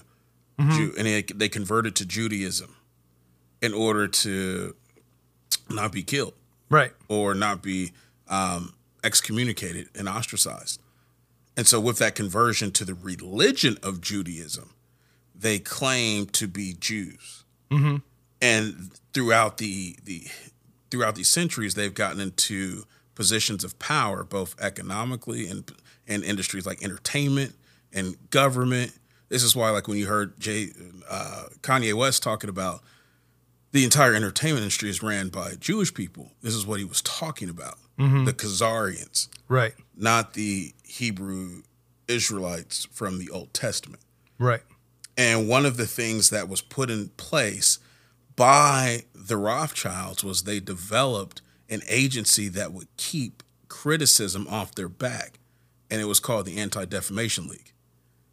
So anytime that statements are made trying to reveal this link, the ADL normally comes in and says, that's anti-Semitic, you can't say that. And so everything becomes washed and hush-hush. But this is the connection between that and the Rothschilds, because the Rothschilds are descendants from the Khazarians. That is how they claim Jewish ancestry. Yep. Well put. I like that. Crazy, right? It is crazy. Like, the whole connection point, like, blew my mind, especially the fact that that's listed in Scripture. Yeah. I was like, why did he get a mention? Who's Ashkenaz? Yeah. It's nuts. It's right there. I mean, showing just the current relevancy of Scripture is pretty crazy. Right. But one thing that I wanted to highlight before we move on to our last event is Albert Pike's prophecy of the 3 world wars. Now, this is huge. It is. Now, some people think that it's fake. I mean, we'll let you decide, because it's really interesting. So Albert Pike was a Grand Master of the Scottish Rite Freemasons. And he ends up writing this letter to, I forget his first name, Mazzini, another Freemason. And in it, he outlines what he says is 3 particular world wars. And the first 2, it's interesting to note, are dead on. The first 2 that he predict is dead on. The third one, well, we know that we have not experienced a third world war yet, but it'll get interesting. I have a particular theory on this thing. So the first one, in Albert Pike's letter, he says that the First World War must be brought about in order to permit the Illuminati to overthrow the power of the czars in Russia and of making that country a fortress of atheistic communism. The divergences caused by the agentur, or the agents, of the Illuminati between the British and Germanic empires will be used to foment this war. At the end of the war, communism will be built and used in order to destroy the other governments and in order to weaken the religions. So that's the First World War, just like we saw it happen between Germany and Britain. The Second World War must be fomented by taking advantage of the differences between the fascist and the political Zionist. This war must be brought about so Nazism is destroyed and that the political Zionism be strong enough to institute a sovereign state of Israel and Palestine. During the Second World War, international communism must be strong enough in order to balance Christendom, which would then be restrained and held in check until the time when we would need it for the final social cataclysm. So again, that's what we see. It was Germany, the Nazis versus the Zionists. And what was it, 1948 that Israel got reinstituted as a nation? Yeah. Huh. So we have these world wars and even global events taking place. So well, that's under conjecture. Is it? Or not conjecture. What is the word I'm looking for? I can't think of the word, but that's under some level of scrutiny. What, the 1948? The fact that the nation of Israel was reconstituted then. Okay. Because, well, some people hold that was a fulfillment of biblical prophecy and that the Israelites are given a new homeland and invited back in. But then some of the history here would suggest that maybe this is not the biblical answer. That the formation of that nation state known as Israel was really a Rothschild organization. You have the 6-sided star that serves as the flag. Yeah. That's supposedly called the Star of Solomon, but doesn't show up anywhere in the biblical record. Most Jews don't even claim that as an actual Israeli symbol, but it is the symbol for witchcraft. Right, the Kabbalah. Exactly. And that's on their flag. You have all of these things that kind of point to maybe this is not what it's being billed as. But it speaks more to the possibility that this is Zionism. Right. More than it is a fulfillment of Scripture. It could be both. Could be. I mean, Israel being declared a nation is one thing. Who is actually occupying and manipulating that nation is something. But it was supposed to be that that the original 12 tribes were restored back to their lands. Oh, okay, I gotcha. I'm not familiar with those specific prophecies, so my mistake. Well, I'm not sure that that's exactly what's happened. I mean, we'd have to look at the people who are there, because most of the people who claim to be Jews now, I often don't hear them associated with the 12 tribes. I gotcha. That makes sense. With the cross mixing, and with people being able to identify as Jew via the religion of Judaism, as opposed to the ancestry, it confuses who's really in the land. Okay. Just because I say I'm a Jew does not mean I am one who has ancient Hebrew Israelite heritage, which we just pointed out with the Khazarians. I gotcha. But I can say the Jews are in the land. And if I can say that, then maybe I can also say then that this is being fulfilled. Okay. So I haven't landed on it. I'm trying to sort through these things. But just offering up different views to the listener. Yeah. Okay. I can appreciate that. And there's different views about this Albert Pike prophecy of the 3 world wars too. Oh, I'm sold on that. Are you?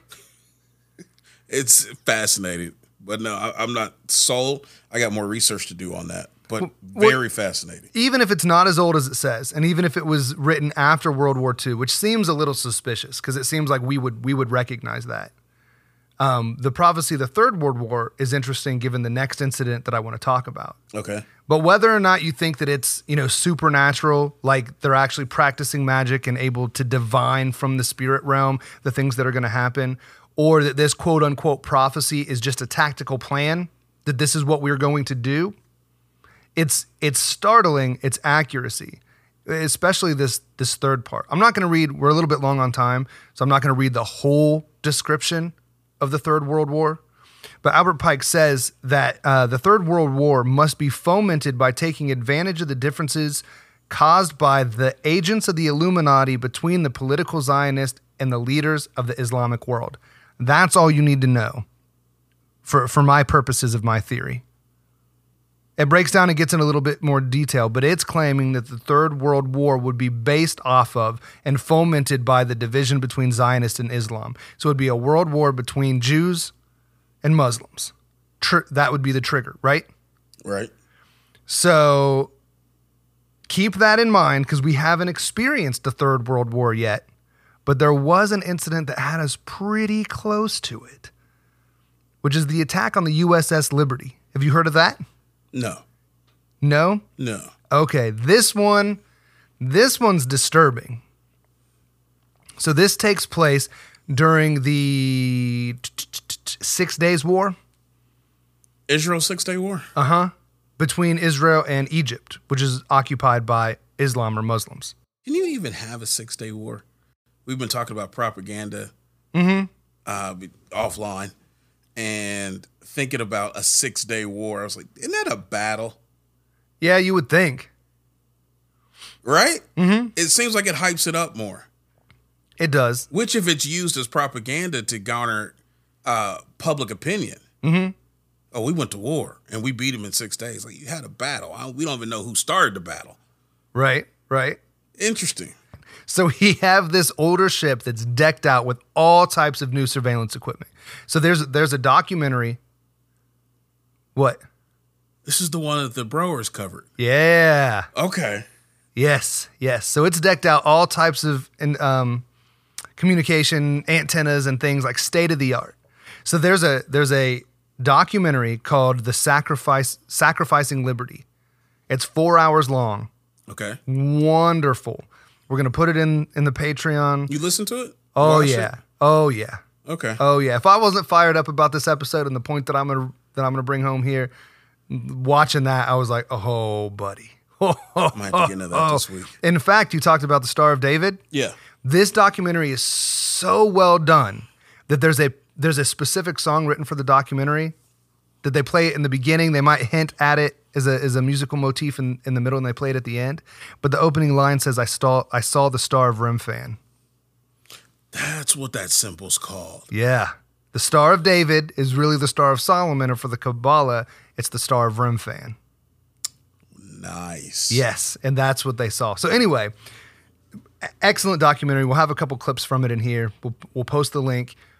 But a bunch of noobs, and you actually had two groups on this ship. You had like the cloak and dagger folks that are actually reading the intel, and then you have like the fresh-faced 20-year-olds that are on the ship running the ship. So there's a little bit of a, not dissension, but a little bit of tribalism. Okay. Because typically on a ship, everyone would talk to everyone, but the spooks don't talk to the regular enlisted men on the ship. But because it's a high-tech surveillance vessel, that's why they're there.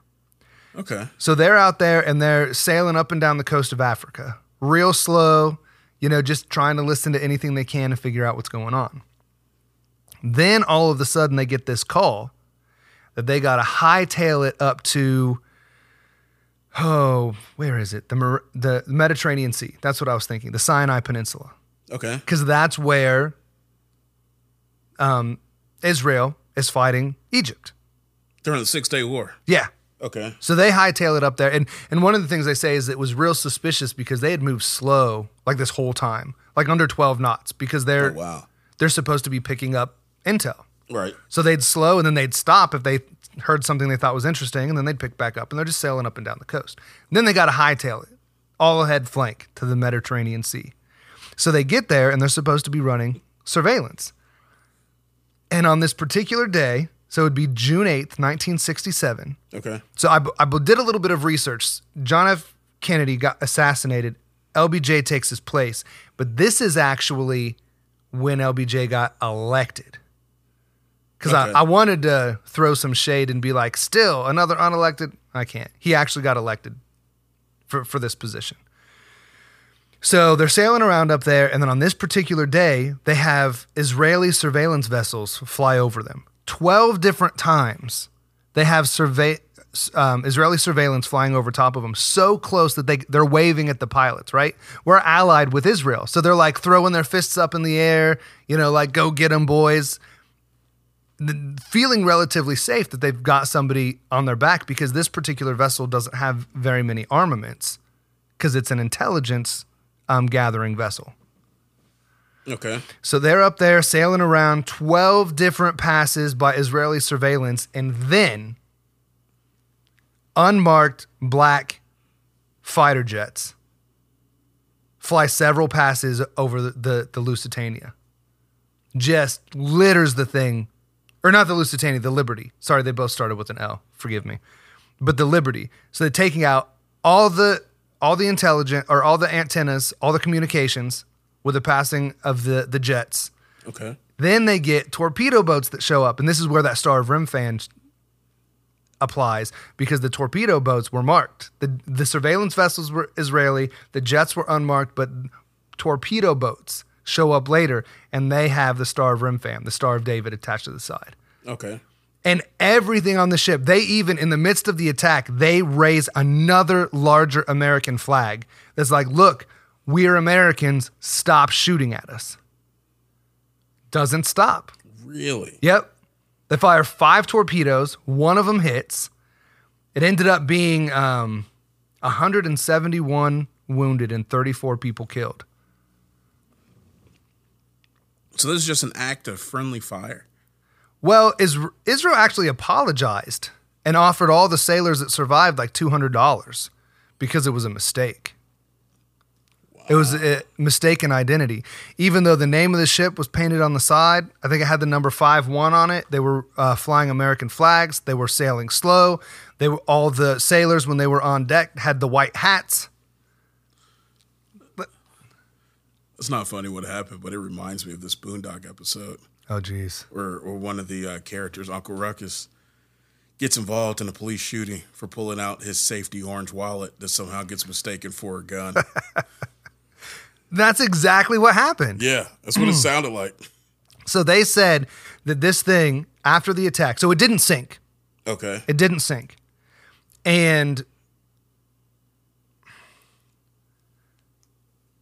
it's sorry, I'm not sure where to go. There's so much information in my head. It's amazing that it didn't sink. The torpedo put an almost 40-foot hole in the side of it. And then they counted 5,000 holes of either 12 millimeter cannon or 50 cal armor piercing rounds. So for those that are unaware, it's either a hole large enough to put your fist through or a hole large enough to almost get your head through. They counted 5,000 of these rounds. In fact, we have a clip from one of the guys that's talking about this. The cover-up was on, and I knew that. So I started cutting even out at sea because I didn't want them to get rid of all the evidence. This is what they did. And I cut probably 30 of these out of 40. I was tasked to count how many holes we had. They told us to quit counting at 850. They said, quit counting. That's enough. At 850, there were over 5,000 armor-piercing bullets in this ship. 5,000 came off the torpedo boats or the airplanes. We thought, well, listen, patch the hole up, the torpedo hole, and let us go home battle-scarred and let America see what they did to us. And absolutely not. It's none of your business what we do to government property. This is not your property. It's some other government, just like you are. Wow. Yeah. Wow. Crazy. So what ended up happening was in the midst of this attack, and the theory is that they wanted the Liberty to sink. I mean, clearly, you got several jets passing over and torpedo boats. You don't put 5,000 rounds in a torpedo hole in a ship if you wanted to stay afloat. Right. But there was one sailor who was able to get on deck and reconnect a coaxial cable to an antenna that they hadn't used yet, so it didn't get shot out, and they were able to radio for help. How long did it take help to get there? I believe 17 hours. Oh, wow. Yeah, but here's the problem. They radio for help, and the guy on the closest aircraft carrier sends out ships. Well, that's not going to help. Well, to figure out what's going on. So he sends out ships to investigate and even like to fight off the attack. So I believe he sends one group of regular ships, or aircraft, sorry. One group of aircraft. That's what I said. Well, anything was going to help. Yeah, I don't know why I said ships. One group of aircraft that were just normal aircraft, and then another 4 that were actually armed with nuclear weapons. Oh. Because you don't mess with our people, right? Okay. And then there's an admiral that tells him to recall the aircraft. Don't go get them. Really? Yeah. And interesting enough, and I cannot find, to save my life, I cannot find the family tree on these dirty people, but it's Admiral John R. McNamara. So you don't know if he's related to Bob McNamara? When I look these people up, it shows their descendants, doesn't show who their parents are. But you have Bob McNamara, who's the Secretary of Defense at the time. Okay. And John McNamara, he's the one that's telling them, nope, don't send the aircraft to help out the Liberty. So they call for help, but nobody comes for 17 hours. Now, the Israelis back off and they stop attacking them. Okay. But nobody goes to help them. They let them putter along for 17 hours with 40-foot torpedo hole and 5,000 other holes in this vessel. That is insane. 171 people injured for 17 hours before they send people. Insane. But there's more people involved. Okay. John, you know the name John McCain, right? Sounds familiar. Sounds familiar. Yes. Well, the John McCain that we know, he had a father who was Admiral John S. McCain Jr. Okay. So I have this article. It says the Liberty incident also remains the only peacetime attack on a U.S. Navy vessel not investigated by Congress. Note, several things to be like, suspicious, that's one of them. The cover-up would have been impossible but for the complicity of Admiral John S. McCain Jr., father of the Arizona senator, who was then stationed in London as the commander-in-chief U.S. naval forces in Europe.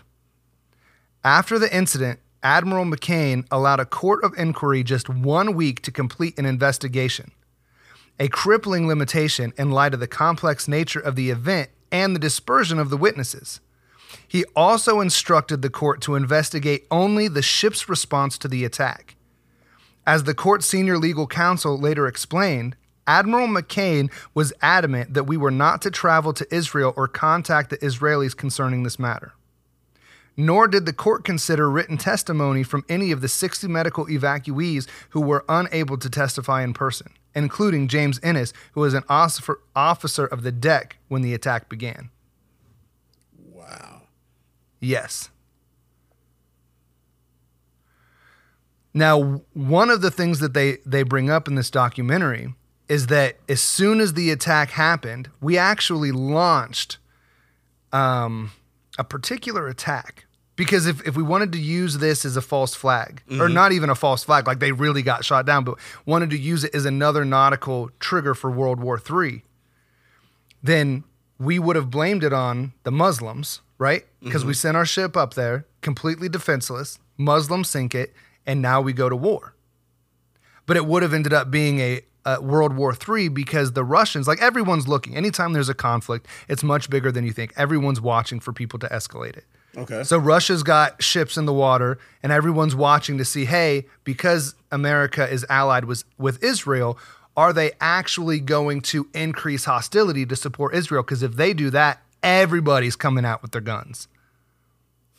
We had launched ships. I think we launched, I was trying to find it in here it is.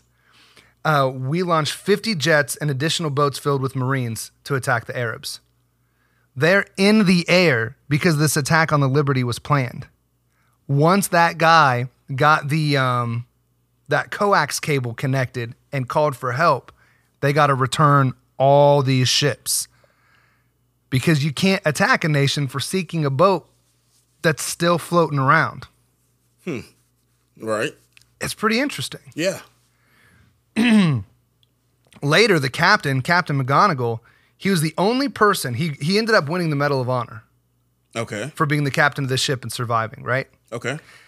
But it's interesting, later in his life, he admitted that he spun the story because those ahead of him said that if he did that, then they would, they'd give him the Medal of Honor and he'd get promoted and all of that. And out of the over 3,000 people to ever receive the Medal of Honor, Captain McGonigal of the USS Liberty is the only one that didn't get it handed to him by the president himself. I wonder why. I don't know. It's like this underhanded thing. Interesting. Quick side note, our Medal of Honor looks suspiciously like the pentagram.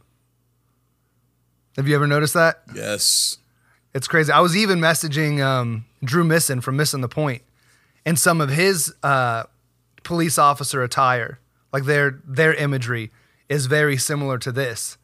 And he was like, well, you know what this looks like? I was like, yeah, it's a pentagram. That's what our Medal of Honor looks like.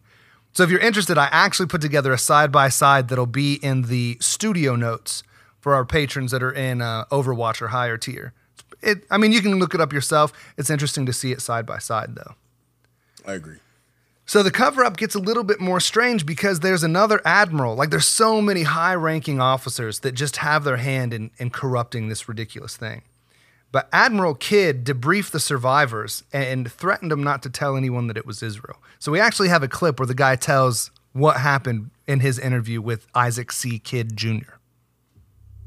I'm in my rack in my underwear. We're all in our underwear. We're sleeping, and there's Admiral Kidd drinking a coffee right there. He's like 4 feet from me. He was a pretty big guy, and he was just talking to us normally. Want to know how we're doing. He got there and he looked at us and he says, "Hey, listen, I'm just like your dad. I want to know everything because I want to get this taken care of." And he took off his stars, threw them on the table, and it rang like a big bell. And I thought, wow, this is cool. We can open up to him. So the other guys went first, and I was the last one. I was the only one in damage control that he had talked to. But we was a small group. Think of it, just 5 of us. So he said, "Tell me exactly what happened." This is when he got to me. He said, "Did you see the MTBs, motor torpedo boats?" I said, "Yes, sir, I did."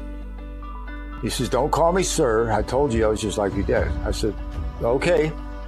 I saw the MTBs. He said, "Did you see any markings on it?"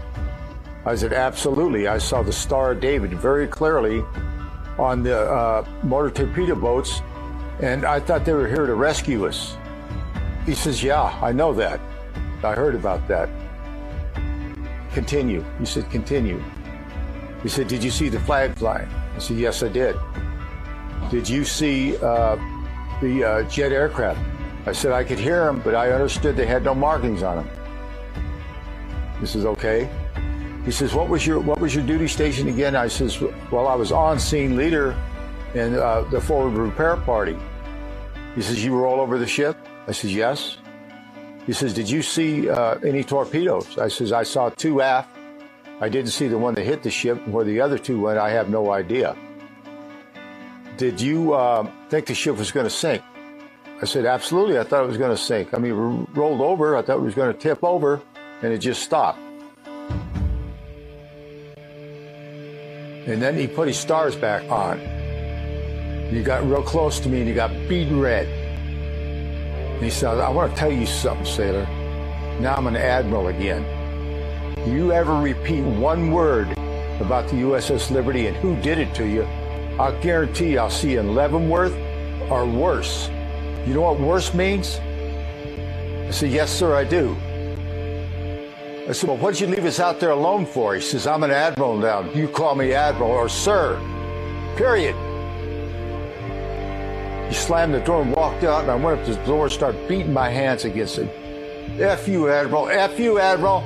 Hope you hear me." Isn't that crazy? Yeah, that was super intense. Yeah.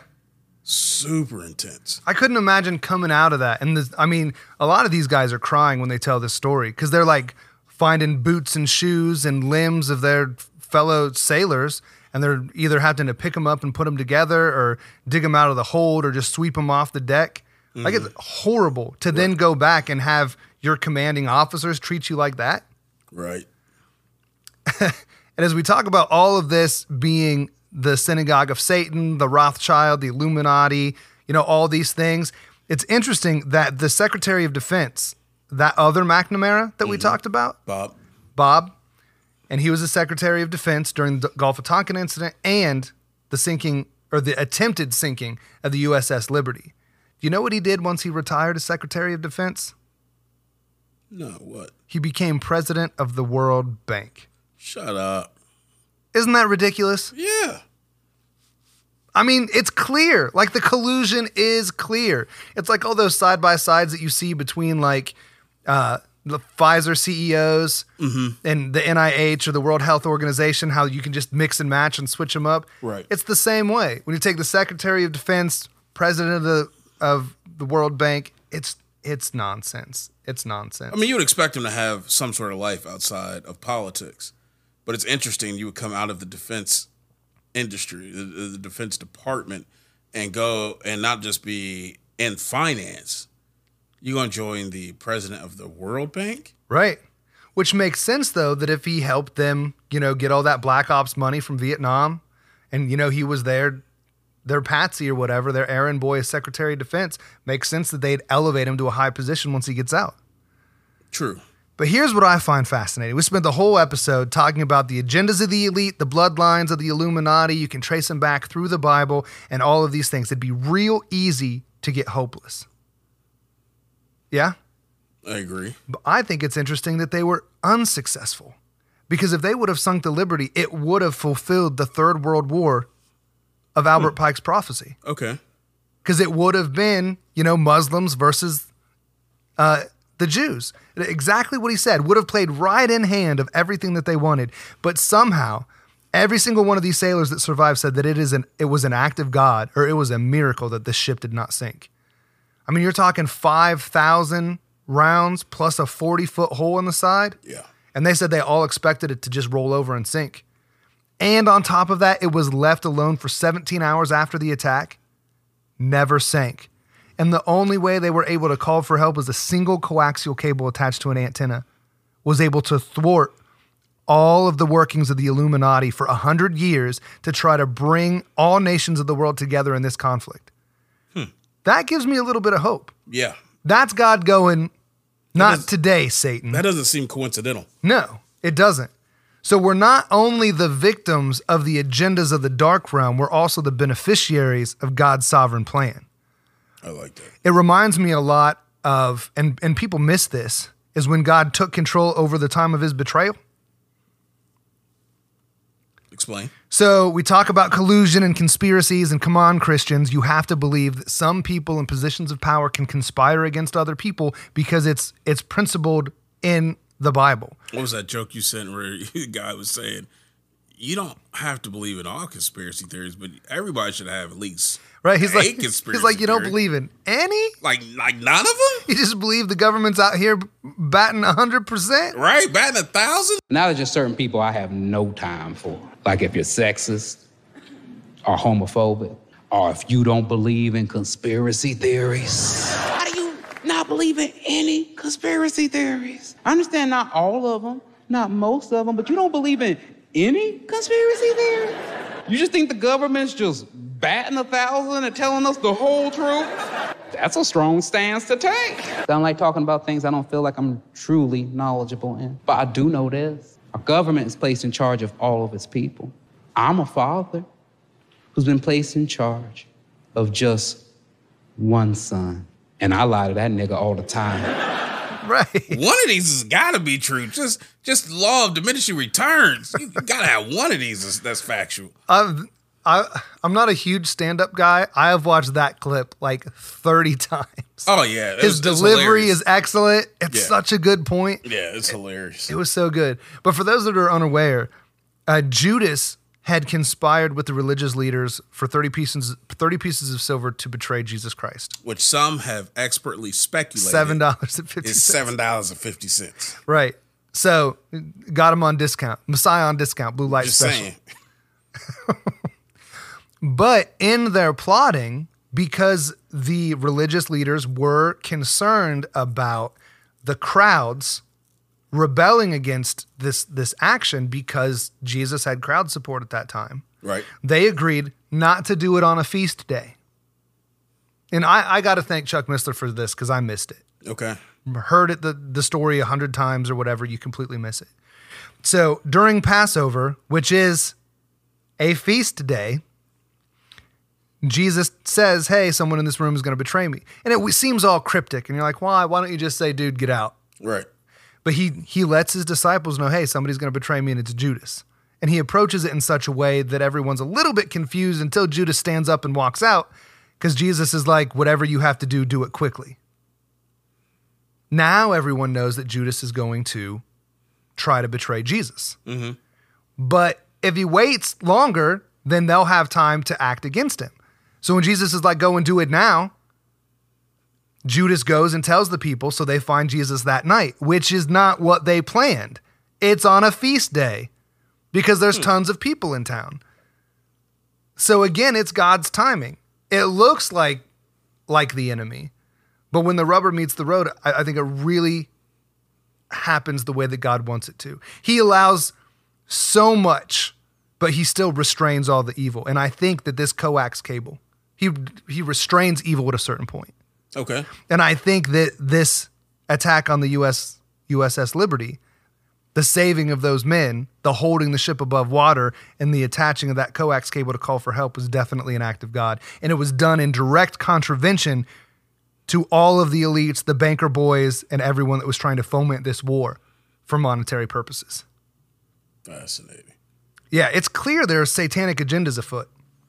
There are powerful entities, both terrestrial and celestial, plotting and conspiring against the kingdom of heaven and the human realm. Both. It's a war on both planes. But there's a force far greater, an army that we actually have access to, and a power that outpaces the works of evil. And that's important to remember, because we are in a war that constantly spills over into our world and our lives. And if we tell these stories, but we're not able to tie these aspects together, then we're afraid what you might end up hearing is just this. And we don't want that. At all. That's the sound of information going in one ear and right out the next. Which makes this whole time pointless. It does. What that raises is the idea of everything we've heard today forces this question: what's the significance of what happens on the water? You know, is the ocean, just like we said at the beginning, just there as a habitat for marine life? Or is it somehow serving as a platform for the elite to bring about the catalyst that causes these type of wars and helps to complete their agenda? I'm thinking, based on all the stuff that you've shared today, that clearly there's more going on the water than just a little bit of fishing and military patrolling.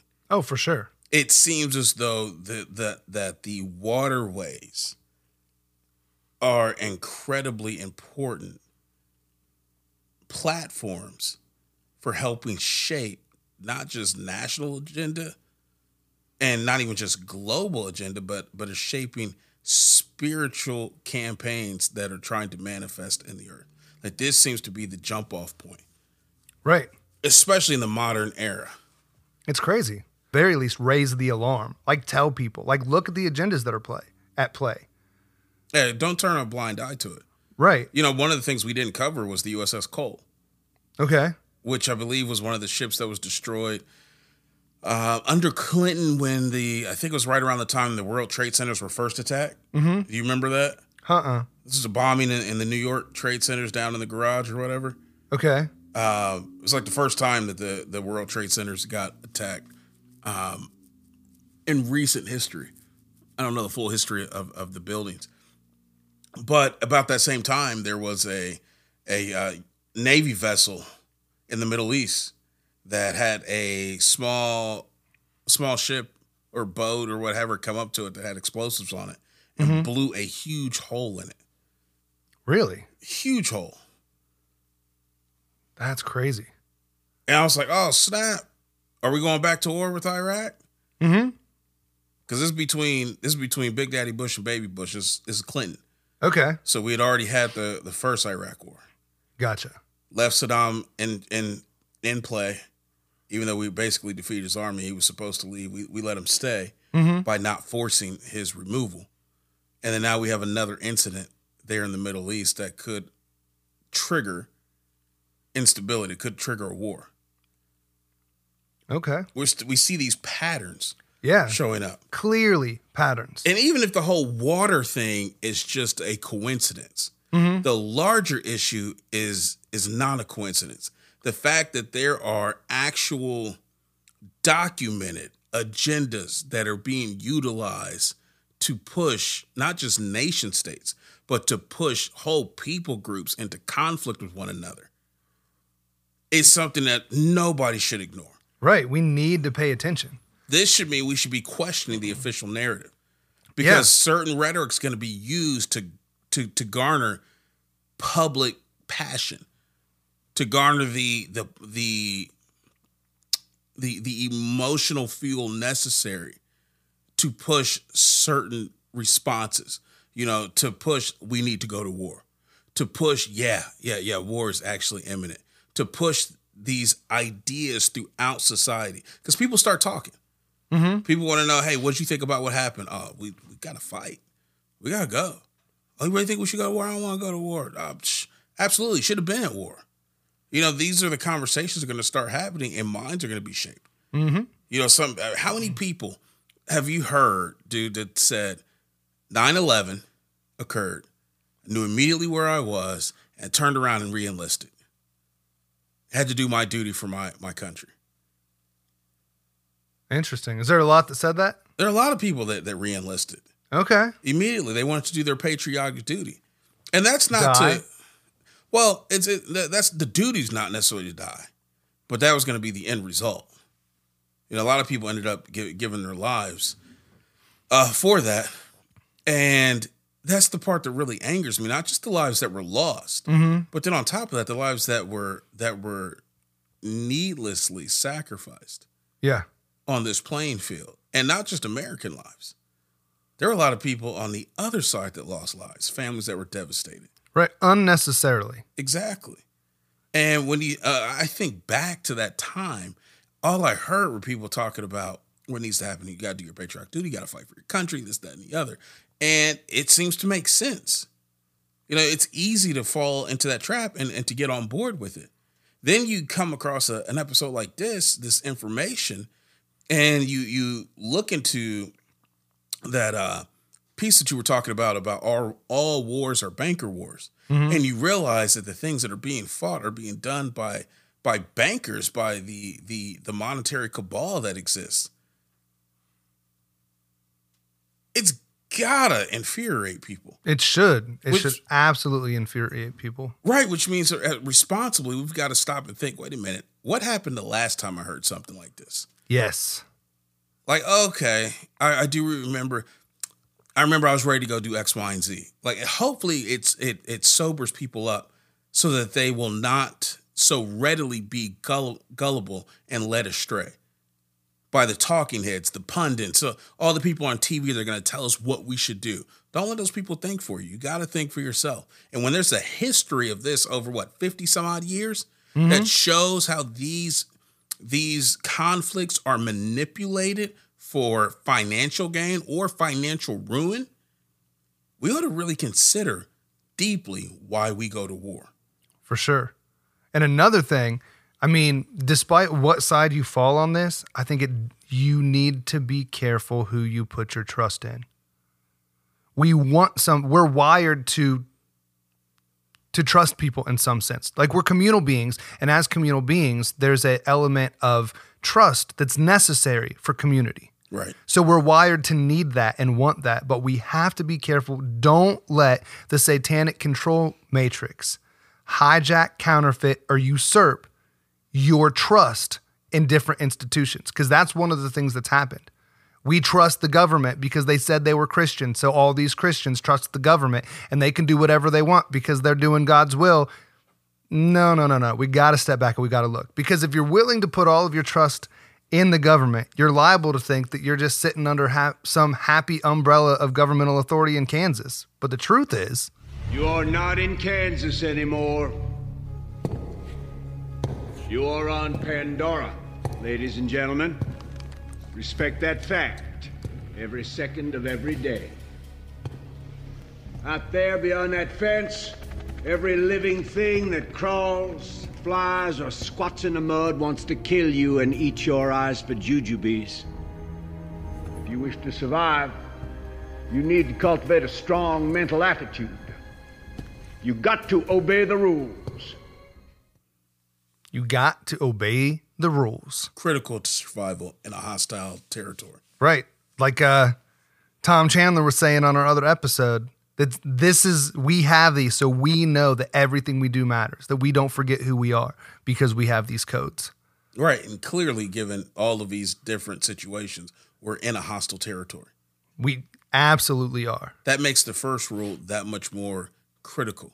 And that is, you have to educate yourself. Mm-hmm. Shows like this are a great step, but then do your research, do your homework. Right. Grab on YouTube, watch a video.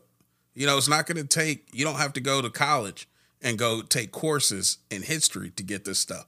Right. You can hop on YouTube, put something on in the background while you cook, clean, or do whatever you're doing, and get these pieces of information, because this, not having it is what allows the public to be manipulated so easily. The lack of our understanding. And it's not because of a lack of access. Normally, we just don't want to do it. We got other stuff that we're more interested in. Right. But educating yourself in a hostile environment is critical.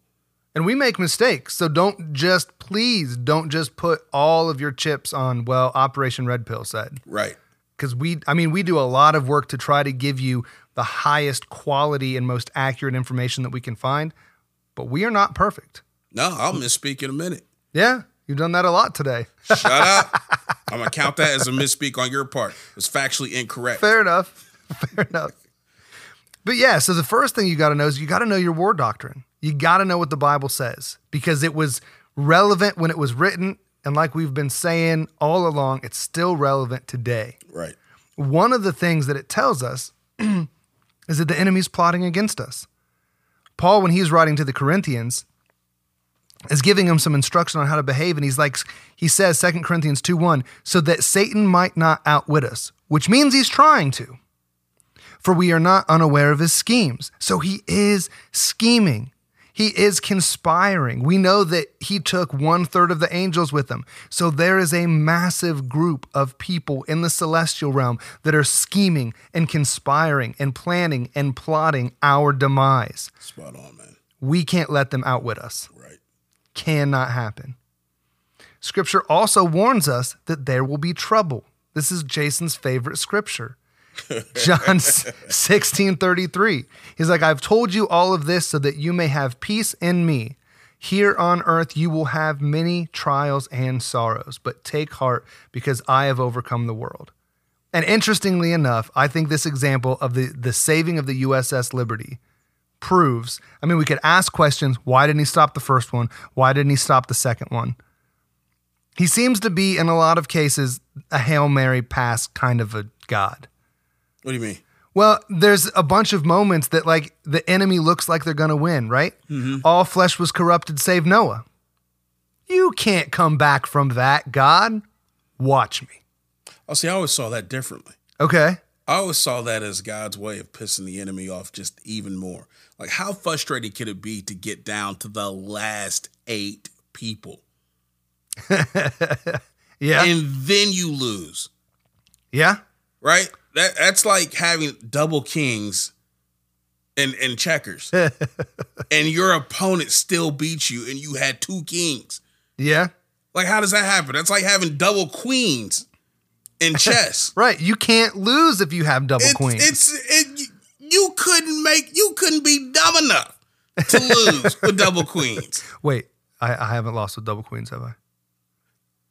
I'm not going to talk about that. That's funny. But yeah, so you have that happen with Noah.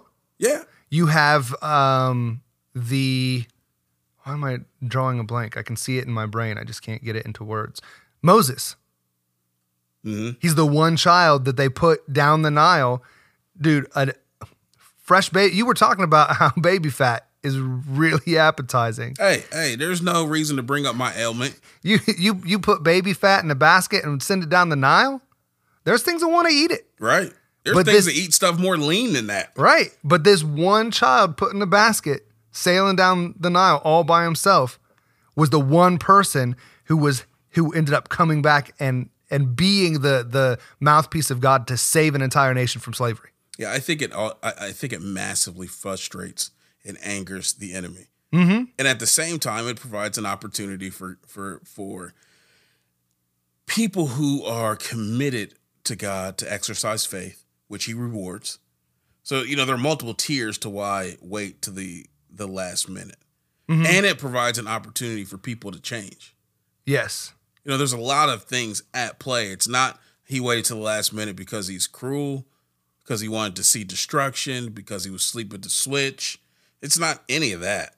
Mm-hmm. I think if we could sit on the throne and actually God's throne and see things from that perspective, our consideration of all things in play would probably blow our mind's capacity to process. Oh, for sure. For sure. And you'd have to have all these things in play in your analysis, your calculus of the situation in order to make a reasonable assessment when answering the question, well, why would God just allow this to happen? Mm-hmm. Well, let's look at everything that is going on first. Yeah. And then determine from that perspective, not just from, well, can't you see what's happening, God? It's a totally different perspective. Right. So imagine how frustrated the enemy is, right? So from the Tower of Babel, all the nations got divided. and you have this lineage, right? You're trying to hold true to your pagan satanic ideals, and then you disguise yourself as Jews, and then you take over the banking industry, and you move into positions of power, and you foment World War I and World War II, and you're coming to the culminating event, right? 6-day war, attack happens on this little ship. You've launched from the aircraft carrier the attack that is going to cause World War III. And one sailor shot up 6 times, and a coax cable thwarts all your plans. Right. You aren't happy about that. You know what I imagine? My mind's a little twisted. Okay. I imagine at that moment, Satan is so messed up. He's like, Jesus Christ. He's like, I hate that name. But he doesn't know what else to say, right? That's funny. Oh, yeah. Like, you get it twice. Not only do you mess up, even the very name that you call on as an expletive irritates you because you don't want to hear it no way. And then he shows up. He's like, yeah? Oh, yeah. You're losing again, are you? Oh, you didn't see that one coming, did you? Maybe we should plan better. Yeah, I told you would never win, but here we go again. Yeah, you just keep on trying. A coax cable. Can you believe it, Gabriel? A whole coax cable. Watch this. Right, I can't believe it. As he walks off and disappears. That's funny. It's nuts. Scripture anticipates wars and the attacks of the enemy, right? So Psalms 18:2 tells us that the Lord is my rock, my fortress, my savior. My God is my rock in whom I find protection. He is my shield, the power that saves me in my place of safety. You don't need all of those things if you're not at war. Exactly. And somebody out there might be asking, well, bad stuff still happens. Well, there is a both and type of situation, right? He is our fortress, our savior, but he doesn't necessarily save us from everything physical. Right. Like, we're still physical. We have our own lives. We have our own will. We have our own responsibility. So we have our end of the deal that we have to hold up.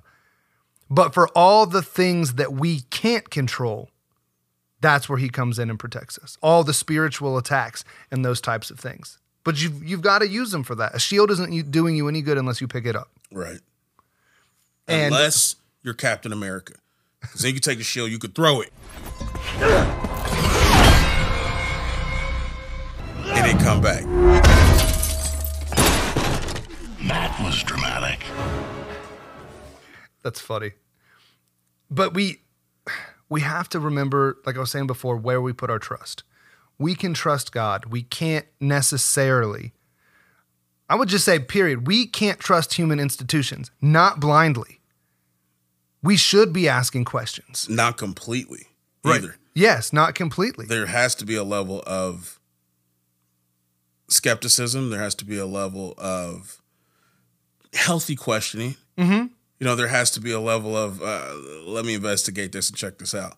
Because as soon as we grant unfettered, unrestricted confidence in these institutions, we have immediately set ourselves up for not just failure or disappointment, we've set ourselves up to be manipulated. Right. And it doesn't matter who you listen to, no one should be beyond reproach. Right. And the Great Deception's slogan is question everything. I'd take it a notch up. I'd say question everything, but you also got to look for a resolution to it. It's easy to just sit on the couch and go, probably not. I don't believe that. You know, I don't think that's accurate. But then to take that next step to go, well, what is accurate? Well, what is the truth behind it? What is the deception? Yeah. You know, there is a cooperative effort between us and God because we are responsible for the physical domain. Right. So we got to be a little bit like Vanilla Ice about it. Yeah. If there's a problem, we'll solve it. That being said, Jason, I don't know if I told you this, but Jonathan, being not yet 2, has constructed a 3-word sentence. Really? Yes. Okay. Before it was 2 words, it was blue ball. We're like, he's putting words together. Glad it wasn't plural. Right. Just blue ball, right? Okay. Well, the 3 word is Ice Ice Baby. Are you serious? I kid you not. My mom has this little like dancing snowman that you hit a button, and it's a parody. It's actually talking about snow. Okay. But the hook is still Ice Ice Baby. Does he point to himself on the baby? No. Okay. He just says baby. But then he tries to do that. No. He'll go, Ice Ice Baby. Like, he can't get the rhythm down, but he knows it. I was like, I don't know how to feel about this. I'm proud of you and a little bit ashamed at the same time. Them jeans is coming through, huh? That's priceless. That's hurtful. That's funny. But yeah, we should be able to look at problems and solve it without requiring or expecting a governing agency to do so. Because God doesn't even do that. God does not do for us what we can do for ourselves. Right. He'll actually help you through. And he gives you the confidence that you'll be safe in the protection from spiritual works of the enemy, but he's not going to do all the work for you. Right. There's a lot of effort that we have to put in. Mm-hmm. Like when he raised Lazarus from the dead, he asked people to go help and take the grave clothes off of him. They could do that. But they couldn't call him up from the dead. Right. So we have to take responsibility for our lives, and whatever is within our power to do it, that's our responsibility to do. The other stuff, we can rely on God to handle. Yeah, it's a cooperative effort. Right. But that physical space, that ground that he's given us to defend, we can't give it up. Absolutely. And that's why that's the second rule. Mm-hmm. You don't cede any ground to your enemy. Once you capture it, you maintain it. Yes. Because the enemy's trying to claw his way back to get as much territory back as he can. And that's why we use the biblical counteroffensive strike package. I love that. Mm-hmm. Strike packages sound like offense. It sounds like we're going to be delivering ordnance on station. Mm-hmm. And that's good because you don't want to just be behind your shield taking fire. You could do that, but then you want to return fire. Yes. This is where you get the authorization to do that. Scripture gives us 3 mandates on how we're supposed to engage and address our enemy. You have to, number 1, expose the position. That's Ephesians 5:11 that gives you that authorization. It says, have no fellowship with the works of darkness, but you actually have to expose them. That requires rule number 1. It requires getting an education, right? Yes. You have to know your war doctrine so that you understand, because we're dealing with spiritual things. Mm-hmm. You have to be able to explain what the enemy's doing in the celestial realm, if you will, but also how that manifests in the natural realm, how it manifests in agendas, how it manifests in geopolitics, how it manifests in the things that we see on the news. You have to be able to point that out. Then you have the second authorization, which is to oppose them. Get that from James 5:7. Subject yourselves to the authority of Scripture, and then use Scripture's authority to resist the devil, not your own opinion. You use what Scripture says. Again, that's what reiterates rule number 1, educate yourself with the war doctrine. Once you get those 2, you expose it, you resist it, then you get the best part, which is you have to tear down these arguments. My favorite. But it's also where people get the most anxious many times because they don't want to have the conversation. But 2 Corinthians 10:5 says you got to demolish every argument and pretension that sets itself up against what God has said is true. And by that very mechanism, it keeps people from knowing God. Right. So as a serious follower of Christ, we're required to have and engage in those conversations. Yep. They might feel weird. People might look at it as funny. Small price to pay. Yep. Got to do it. If we were in, if there was, I like to say this, if there was a burning, if we were in a hotel and there's a fire, I mean, sure enough, good fire. Not like that lady who walked downstairs and said, oh Lord, it's a fire. I said, oh Lord Jesus, it's a fire. Then I ran out. I didn't grab no shoes or nothing, Jesus. I ran for my life. And then the smoke got me. I got bronchitis. Ain't nobody got time for that. But I mean like a real fire. And you had to wake somebody up. You really wouldn't care that they looked at you weird, like, what are you talking about? Right. You're going to yell at them. If you don't hurry up and get your behind out of here, you're going to be dead. Mm-hmm. there's a certain sense of urgency.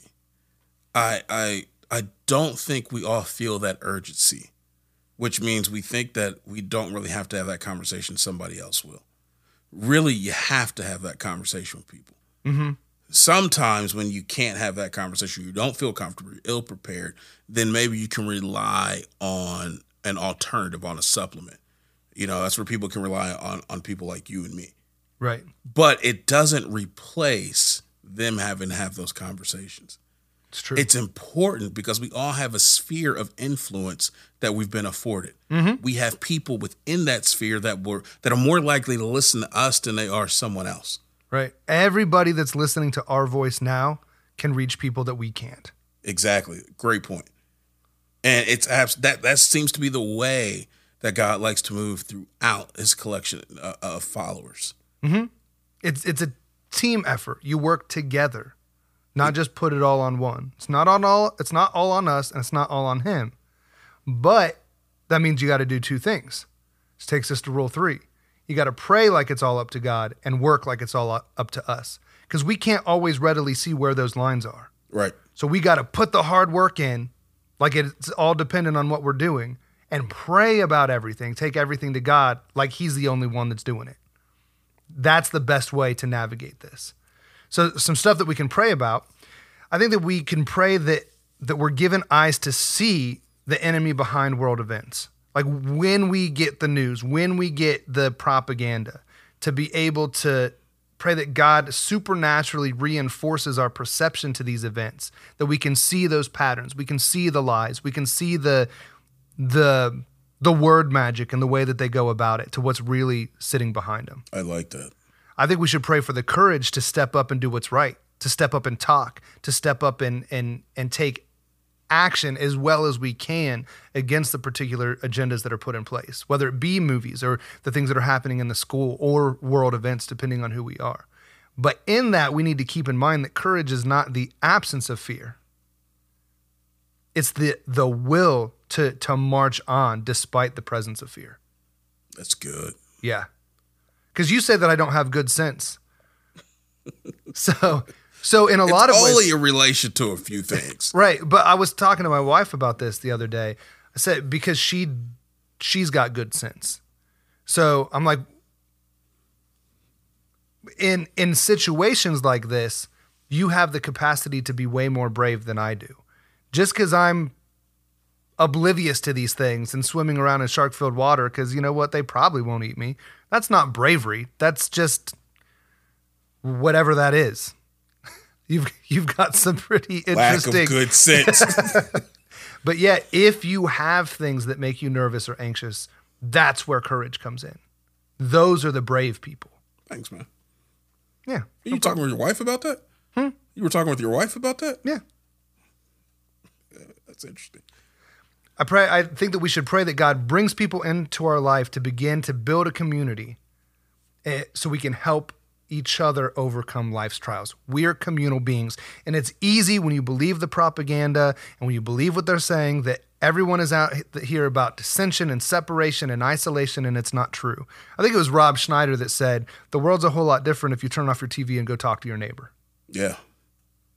I heard Dave Matthews kind of say something very similar. Yeah. With all the division, if you look across this concert, there's a whole bunch of people from a whole different walks of life, and all we're focusing on is good music, having fun, and dancing, or at least what they call dancing.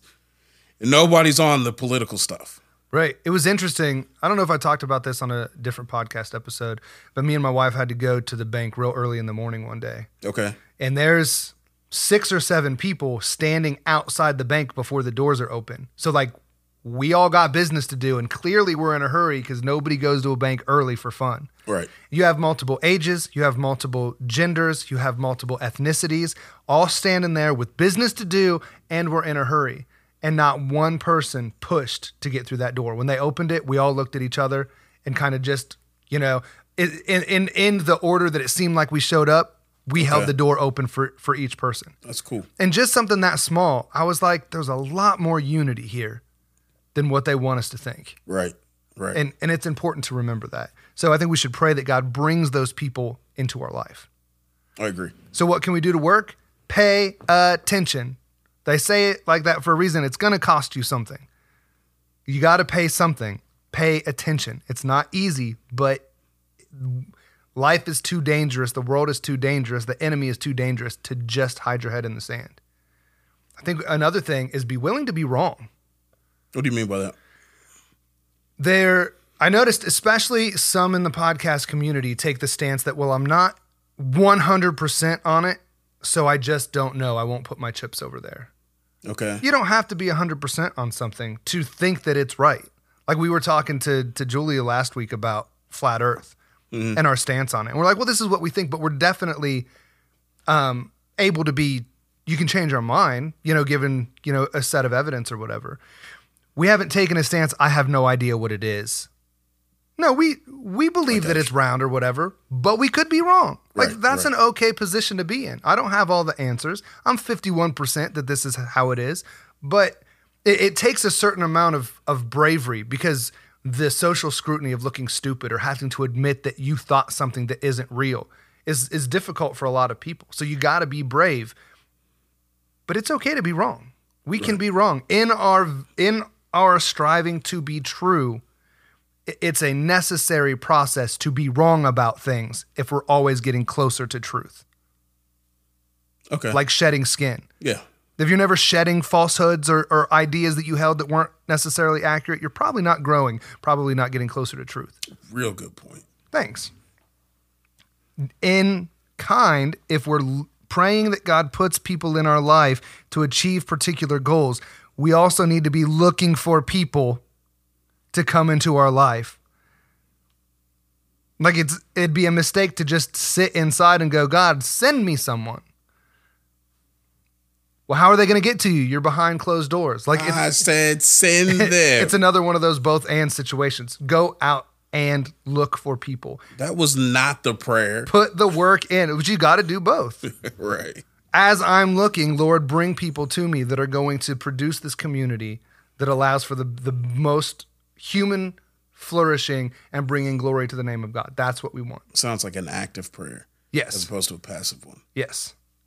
And then the other one is we have to refuse. I had a little trouble with the wording of this because it's stuff you can do, but if you put something not to do in a work area, I was like, I don't know. Refuse to just blindly believe.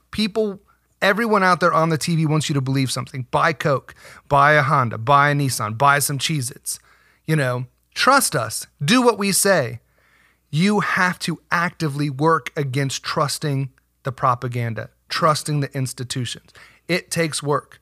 If you want to do something, consider why and make sure it's something you really want to do and not something you've actually been manipulated into wanting. Right. Speaking of manipulating people. Wow. Of your own free will and volition, maybe you could share the show. That would be a good idea. Maybe it could be a good idea. We could be wrong, but you could share the show. In the spirit of Drax from Marvel, continue sharing the show. Or I do you one better. Continue sharing the show. Yeah. Because listen, a lot of people are getting the word out. And we need people to continue to do that. They've been doing an amazing job. We're getting a lot of feedback from people on different episodes, and they even talked to us about how the fact that they've shared it and the fact that things are going out. And that's so important because it helps to not only get this information out, it also helps to defeat the algorithm. Mm-hmm. And the algorithm is one of the principal means by which truth is being suppressed in this modern world, in this digital information age. Right. So doing the legwork and doing the sharing is so critical. So while we're saying share the show, we're also saying thank you for the sharing that you've done, and please continue to do that. Yes. It's so vitally important to the health of the show. Mm-hmm. Top 20% of podcasts shared globally. We didn't have nothing to do with that. Right. That was all you. All the listeners. You. Yep. Another thing you can do, though, consider joining our Patreon. We try to put some good stuff in there. We got lots of people in there. Incredible growth. Thank you so much. They've even given us feedback, corrected us on monarchies and governments and dictatorships. Love the feedback. Super cool. Super cool. We are benefiting just as much, or I hope that everyone else that joins the Patreon is benefiting just as much as we are. We're loving the interaction, loving the support. You can find us at orppodcast.com. Our Patreon is Patreon of the same name, patreon.com/orppodcast. And the 3 tiers that we have for Patreon is Cover Fire, $5. We'll get you all the links and resources and full-length episodes of the show. Move up one, Overwatch at $7. Gives you everything of Cover Fire, but then also you get the behind-the-scenes studio notes that we actually look at when we do the episode. And then the big boy, Bring the Rain, gives you everything that we have to offer on Patreon. First 2 tiers plus a monthly Zoom call with both Jason and I. Should be lots of fun. You better buckle up for that call. Buckle up. It's going to be fun. But here's the last thing you can do. Remind yourself of what Scripture tells us, which is that we are never alone and we're not fighting alone. God has promised to never leave us, and we have a community of believers all over the country and a loving God who intervenes on our behalf. For one day there will be peace. One day these maniacal tyrants will be brought to justice. One day we will be cultivated by the loving hand of perfect authority, which is our God. And one day the blood, the sweat, and the tears will be worth it. But until then, we are deployed to this dystopian rock by our Savior in Chief, the very one that's commissioned us on a Caesar. That's right. We're on a combat search and rescue mission, people. And be advised, the hostages we're after are likely to be hostile towards us, but we still gotta go get them. Now our task and order is simple. We're to search for and rescue anyone that can be sympathetic to Christ, but is currently held hostage under Satan's deception. And make no mistake, we will be operating in a hostile environment, but the rules of engagement are clear. Listen to me, you take fire, I expect you to return fire. And I need you to keep your eye on swivel out there. Stay frosty, stay faithful, and above all, stay in the fight. That means do not give up, because we're counting on you. You ain't alone out there. We're fighting right next to you, and we'll see you out there again, fighting on the front line. 10-4.